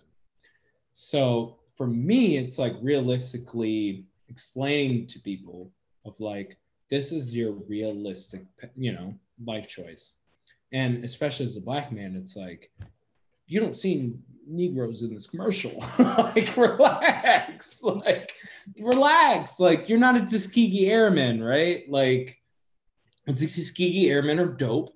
And I grew up in Georgia. You can go to Montgomery, you can go to this museum, but like, it's a museum, it's not like you have people who are like, these are people who are actively doing this that are coming to speak at your schools. I didn't even have that. Like, when the military people came to my school, it wasn't like I had my face represented in this person who's telling me that, like, I served in like 4 or 5 combat wars and like, this is what you can do. I never have that. And maybe I'm generalizing, but I don't think that the majority of Black and brown kids get that experience either. My dad came in for career day when I was in 4th grade, and it was dope. Don't get me wrong. It was one of the best school days of my life, but he was just more so like, let me flex my biceps and you can do pull-ups off of them, and less so about like, here are the actual pads. You know what I'm saying? Like, it's 4th grade. It's like, it's less about that and more about like, the military is cool. So I think that there is a huge deficiency in explaining to people, how you can actually make use of the skills that you have and the skills that the ASVAB, the SAT of the military, will explain to you, in making that into a long-term career. I didn't even get that from my own dad who was in the military. I had to figure that out on my own. So if I were to be a military recruiter, that would be the position that I take, of just like, let's find out what you're good at, right?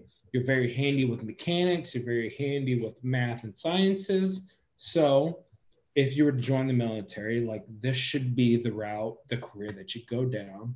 And if you get out, like, the recruiters will never talk about that. Recruiters talk about getting out of the military as if, I don't even have a comparable example. Like, there's just no good example. It's like, if you get out of this, then you're dead. Like, you might as well be dead to me. So it's like, nobody talks about that, the post. And I mean, same thing with any employer. It's like, no employer talks with you about, if you leave our company, how we can help you succeed. Fuck that. They put all this effort and, you know, all of these resources into you, so they don't want you to leave. So for me, especially when I was in the Air Force, it was like, I'm getting out. And I told them, I was like, I'm getting out. Like, you know this. And it was the perception around that was very much, you're going to be flipping fries at McDonald's, and not like, here's how you can take the certifications, the security clearance that you got in IT, the skills that you built here to propel you forward. And I think that, to me, is my biggest gripe with the military, more so than the public perception of like them being Republican, gun nuts and all that, is that they do not like people to leave. And that is fraternization to me at its finest, of like, if you leave us, cultish, honestly, of like, if you leave us, you are fucked. You know, recruiters will not talk to you about how to get out. They'll only talk to you about how to get in. Everybody that you encounter only talks about how to keep you. They don't talk about what happens if they lose you.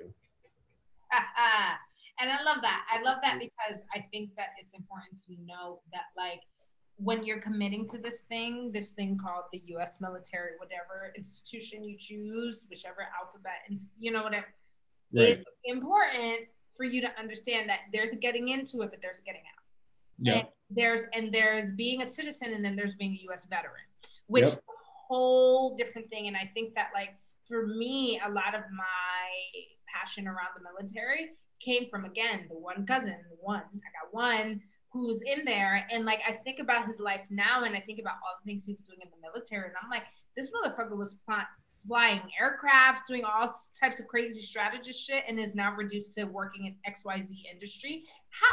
How is that reduction okay? And like, I'm not cool with that, because I spent X amount of years being traumatized and thinking that my cousin was going to die, literally, like, and not come back home, and then only to come back home and be in such a position where he has to work jobs listen, and no job is too big or too small, right? But like, compared to what I knew he was doing in the military, I'm like, damn, this seems like small potatoes. How is this the work you're doing now? It doesn't make sense to me that your post saving America life is this. Like, how is this your life? And so I often have a hard time distinguishing how much of that is based off of the institution itself and what they want to give to people versus what the U.S. government as a whole provides and gives to others to try to survive. So that's another thing that I've tried to unpack. And that's not directing a specific question to you. No, sure. In the statement of like, yeah, well, I even wonder about the U.S. military, and I'm like, yeah, y'all got all these motherfuckers out here, and I know some of them, and I wonder about, like, when they give themselves to you, and when they don't try to get out in a sneaky way, where they're not dishonorably discharged or anything like that, y'all still fail to meet them, and you still, especially for people of color, spit them back out in a position where, like, yes, they have a military badge, but does that badge mean anything for them as Black or brown Americans in this country when they're moving around? And no, right? Because a police officer, if they're looking at somebody Black and they shooting, they don't know that you're in the military. Like, all these things are seemingly accolades, to me, don't seem to make up for the fact that your skin color can trigger somebody else into thinking you're a certain thing and demean your U.S. citizen status down to a nigga, when really you're a veteran, you're this, you're decorated that. Like, there's so much. And so to me, it's important to understand, like, what is this institution actually doing? Like, is this institution actually taking responsibility for the fact of the fact that these people have identities outside of them? That them being marked as military people is not the only mark that they need, and it's not the mark that's going to get them through living in this country and survive. That they can still be targets amidst all of that. And so that's usually my gripe with the military. But thank you, John, for sharing a lot of what you're sharing, because I do think that for us non-military people, it's important to continue to echo the fact that this is a very individual experience, and that me, as you know, as just Julissa having her political opinions, is not going to cover the gambit of what other people of color feel or are experiencing in this very moment of being in the military. And I do want to highlight, excuse me, like romantic wine, I do want to highlight that actually, in keeping up with these election numbers, I believe it was Pennsylvania, if not Georgia, where they were like, oh, we got all the military votes for people who are from this state, and they just got here, and they're seemingly leaning really blue. And the commentator was like, oh, we're spread here from the military, blah blah blah. And it's just like, yeah, because the military is comprised of citizens just like any other institution. Right. It's like, and I dare say the police force, right?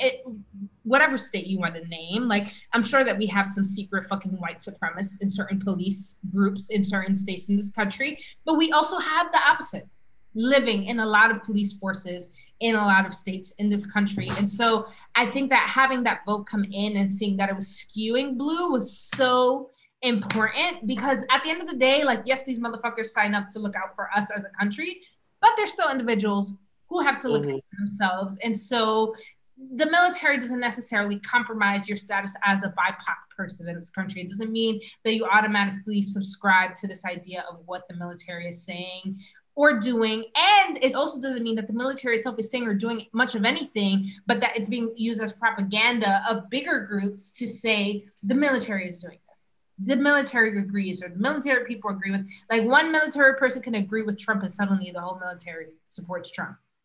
You know what I mean? So I do think that these nuances are important. And all of that leads me to a question that I feel like you've kind of already answered, but like, should people join the military? Like, now in 2020, and knowing what we know and what we learned today, we're going to have a Joe Biden presidency for the next 4 years. There's a lot of changes happening. Do we still think that the idea of joining the military holds the same weight that it held back when you joined, John? And do you still encourage people to join? Why or why not? I think those are two different questions. Yes, they are. Yeah, I think that they're very much two different questions, right? Like, if you ask my dad, should people join the military? He's going to unequivocally say yes. If you ask me if you should join the military, again, I'm going to answer that with context and nuance. And my context and nuances are on a multitude of topics. Number one, what type of person are you? Are you the type of person who takes orders? Are you like, this is outside of the ASVAB. It's outside of like your understood perceived skill set. Like, none of that truly matters if you will not listen to somebody, right? And I am that person, which is why I only did 4 years in the military. It's like, whether or not, the reason that I listen to people is that I think that their ideas are valid. So if you have somebody in my circle who presents an idea to me that I don't agree with, I'm just not going to do it, you know? If I encounter people like that, then I'm going to also say to them, you got the same qualities that I do, so I don't think that you should do it. I will say that historically, I've had mad people ask me, like, should I join? Help me join. I don't automatically say no. My position is like, it's a yes until it's a no. So let's start at the yes. I'm going to ask some follow-up questions, and based on how you answer those questions, that might influence my decision, right? I had somebody who I helped study for the ASVAB, and they failed it. Like, they did not qualify for any position in the Army to join the military.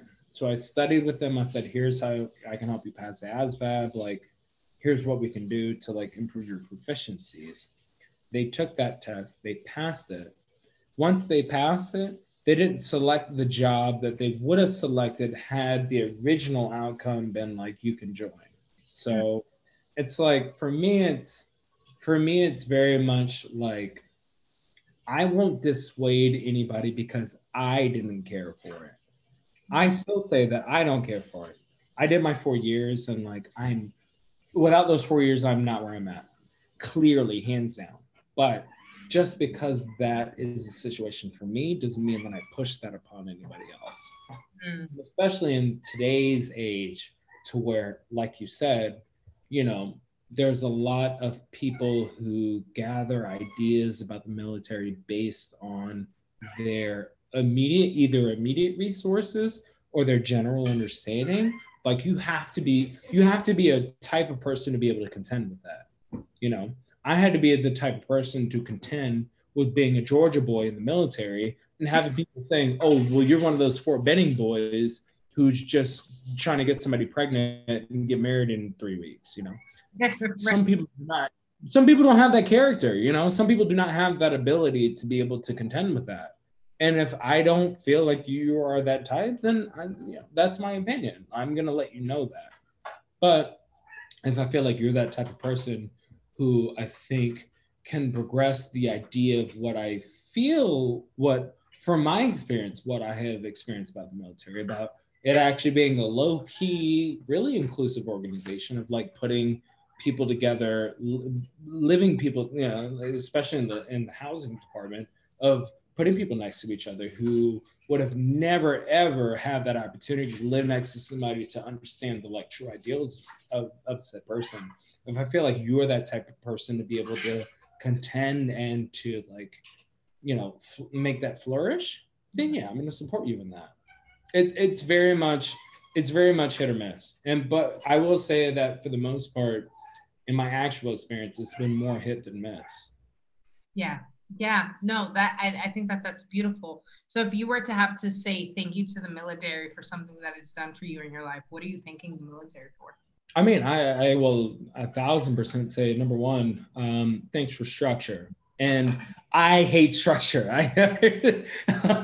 It's hard to like say those two things at the same time. I hate structure, but thank you to the military for, giving me the idea, well, not the idea, but giving me a sense of structure. Like having to do PT at 5 a.m. I'm not a morning person, but given the idea that I have to do some sort of physical exercise every day, thank you. Thank you to the military for providing me a network, So oftentimes, like even now, like we talked about ERGs at WeWork, right? I've had the people who are trying to start up the veterans at WeWork employee resource group. They're reaching out to me, and I haven't done any. It's not like I've done anything other than announce it on my self-identification that I am a veteran. I've done more work for people of color, so it would make more sense for those people to reach out to me. But just for the simple fact that I said that I'm a veteran, I've had those people reach out to me. Mm-hmm. And I want to help people who want to help a group of people get better, regardless, well, as long as I identify with it, right? As long as that's your end game, right? So when these people are reaching out to me, I'm like, it feels weird. Like with Veterans Day, it feels weird for me to celebrate it because I don't feel like a veteran. Like, yeah, I went to Afghanistan, but I ain't shooting nobody. Like, it's not like I was SEAL Team 6 and like did Osama in. It was just like, I did what I was told to do. So like, don't give me any extra credit for that. So to be in a position now to serve as an example for other people who are looking to join, who are, struggling with those same concepts that I struggled with, is a little bit weird for me. It's like almost, that's the imposter syndrome for me of like, I do not feel like I have so many identities that I can reconcile with. Maybe being the son of Lenny Kravitz, being a black man, being all these things, but like along that list, like towards the bottom is actually being a military veteran. It's one of the last things that like I associate myself with, even though I know that's true. I don't think anybody's wrong in coming at me for that, Right. So right. It's just such a bizarre position to hold, being just a 4-year veteran. I'm sure that you've interviewed multiple veterans, and like, especially the longer time that they've served, the more connected they feel with that, right? But it's just like, if you went to an hour of, some event, and then they ask you like, how'd the event go? And you're like, I only have an hour's worth, so I can't give you the entire perspective. Right. Yeah. And I honestly, though, I do think, though, John, that your perspective is valuable, whether it's the answer that people might conventionally want to hear or think they're supposed to hear, given the fact that we're talking about the military. I think that the answer is important because, again, for somebody who is not involved in the military and who is not like, you know what I mean, like trying to really participate in that way where I would ever sign up, I think to hear the voice of our own people speaking for themselves and the experience that they had is crucial because one of the things that inspired this segment for me is that like the same cousin who I keep talking about, like I've never sat down with him and had a full conversation. I've never sat down with him and said, hey, what is your actual experience? And this is somebody who was on the ground, who was literally like shooting motherfuckers and having to kill civilians in Iraq. Like is the more like conventional framework of what we think the military is. But I think that part of my trying to unpack what it is also to understand what it is not. And what it is not is does not mean that you, John, or you, or any of the other guests that we've had so far are people who are in the front lines, like risking their life. And also the idea that the definition of PTSD doesn't only live with people who are on the battleground, who are seeing bombs go off. That PTSD also can come from an experience, from a conditioning that is being like whipped into you over and over and over again, especially if you are, you know, serving and doing tours in a certain country, whether or not you are frontline battle people. Even doing IT for the military in a time where there's a fucking like war going on is terrifying, just like it's fucking traumatizing to be a US citizen during a pandemic whose biggest job is to stay the fuck home. You know what I mean? There's still PTSD associated with that. Yeah, can I offer you a bite to that? I think one of the biggest misconceptions and like one of the biggest reasons why Veterans Day is so hard for me is because when people say thank you for your service, I read that as them telling me, especially if they follow it up with like, did you do any tours or anything like that? And I tell them I was in Afghanistan, they assumed that like I was in the Hurt Locker, right? Yeah. they take that and say that this is a foreign and like this is something foreign. This is something that could never happen to the average American. When for me, it's like I want to give a happy Veterans Day to literally any nigga everywhere. like you have survived through something that is akin to this warfare. Like you have survived something that you have survived some sort of assault on your character, on your identity, on who you are, that very closely mirrors anything that I've experienced. Like I worked in IT, I was in an air-conditioned building in Afghanistan, like 110 degrees was not a thing for me, right? Like the worst thing that happened to me on my deployment was that yes, the mortar came in, but it hit the Pizza Hut. Like, like I'm not struggling. So please do not lump me in that same category as you do the Hurt Locker motherfuckers who are like, truly PTSD, truly need mental health care, truly need reintegration care. I know integration is a hard word, is it like, man, just say it. Many things, it's not just the wrong race. 100%. Right, yeah, exactly. It's like, you truly do need help coming back into society that, you would expect me to have. Right. Don't expect that, Oof, John, that is a wonderful note to stop on for this segment. Thank you so much for sharing your perspective. And like I said, for me, as somebody who's just so inherently anti-military without real basis outside of the fact that I was just terrified that my cousin who decided to join the military might die. Like that was really the big thing for me. I really, really do appreciate your perspective on this. So John, tell us, where can we find you on social media? Any exciting things coming up that we should look out for? Okay. Or not. I won't say that I'm the biggest social media aficionado, but however, I have been told in my post-military days that I resemble a certain celebrity. I've had people take pictures with me because of it. You can find me on Instagram at Hey, you look just like. I mean, you figure out who the just like is just like.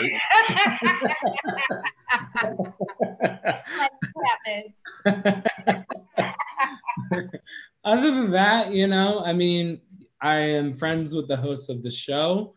I very much support everything that they're doing. Yes, the both of you. One of you believes that, and one of you is like, oh, why are you stalking me? And other than that, you know where to find me. I'm happy to have any sort of conversation about what we talked about on this podcast, or just about life in general. You can find me johnmark2189@gmail.com. That's all the plugs that I have. Yes. Awesome. Skittles, where can they find us? Yes, and you guys can find us at Ladies Who Brunch at Instagram, Ladies Brunch on Twitter, at Julissa on Instagram, and at The Real Skittles with a Z at the end for me. All right. Thank you guys so much for tuning in this week. And until next time, with a new president, y'all go ahead and bronche.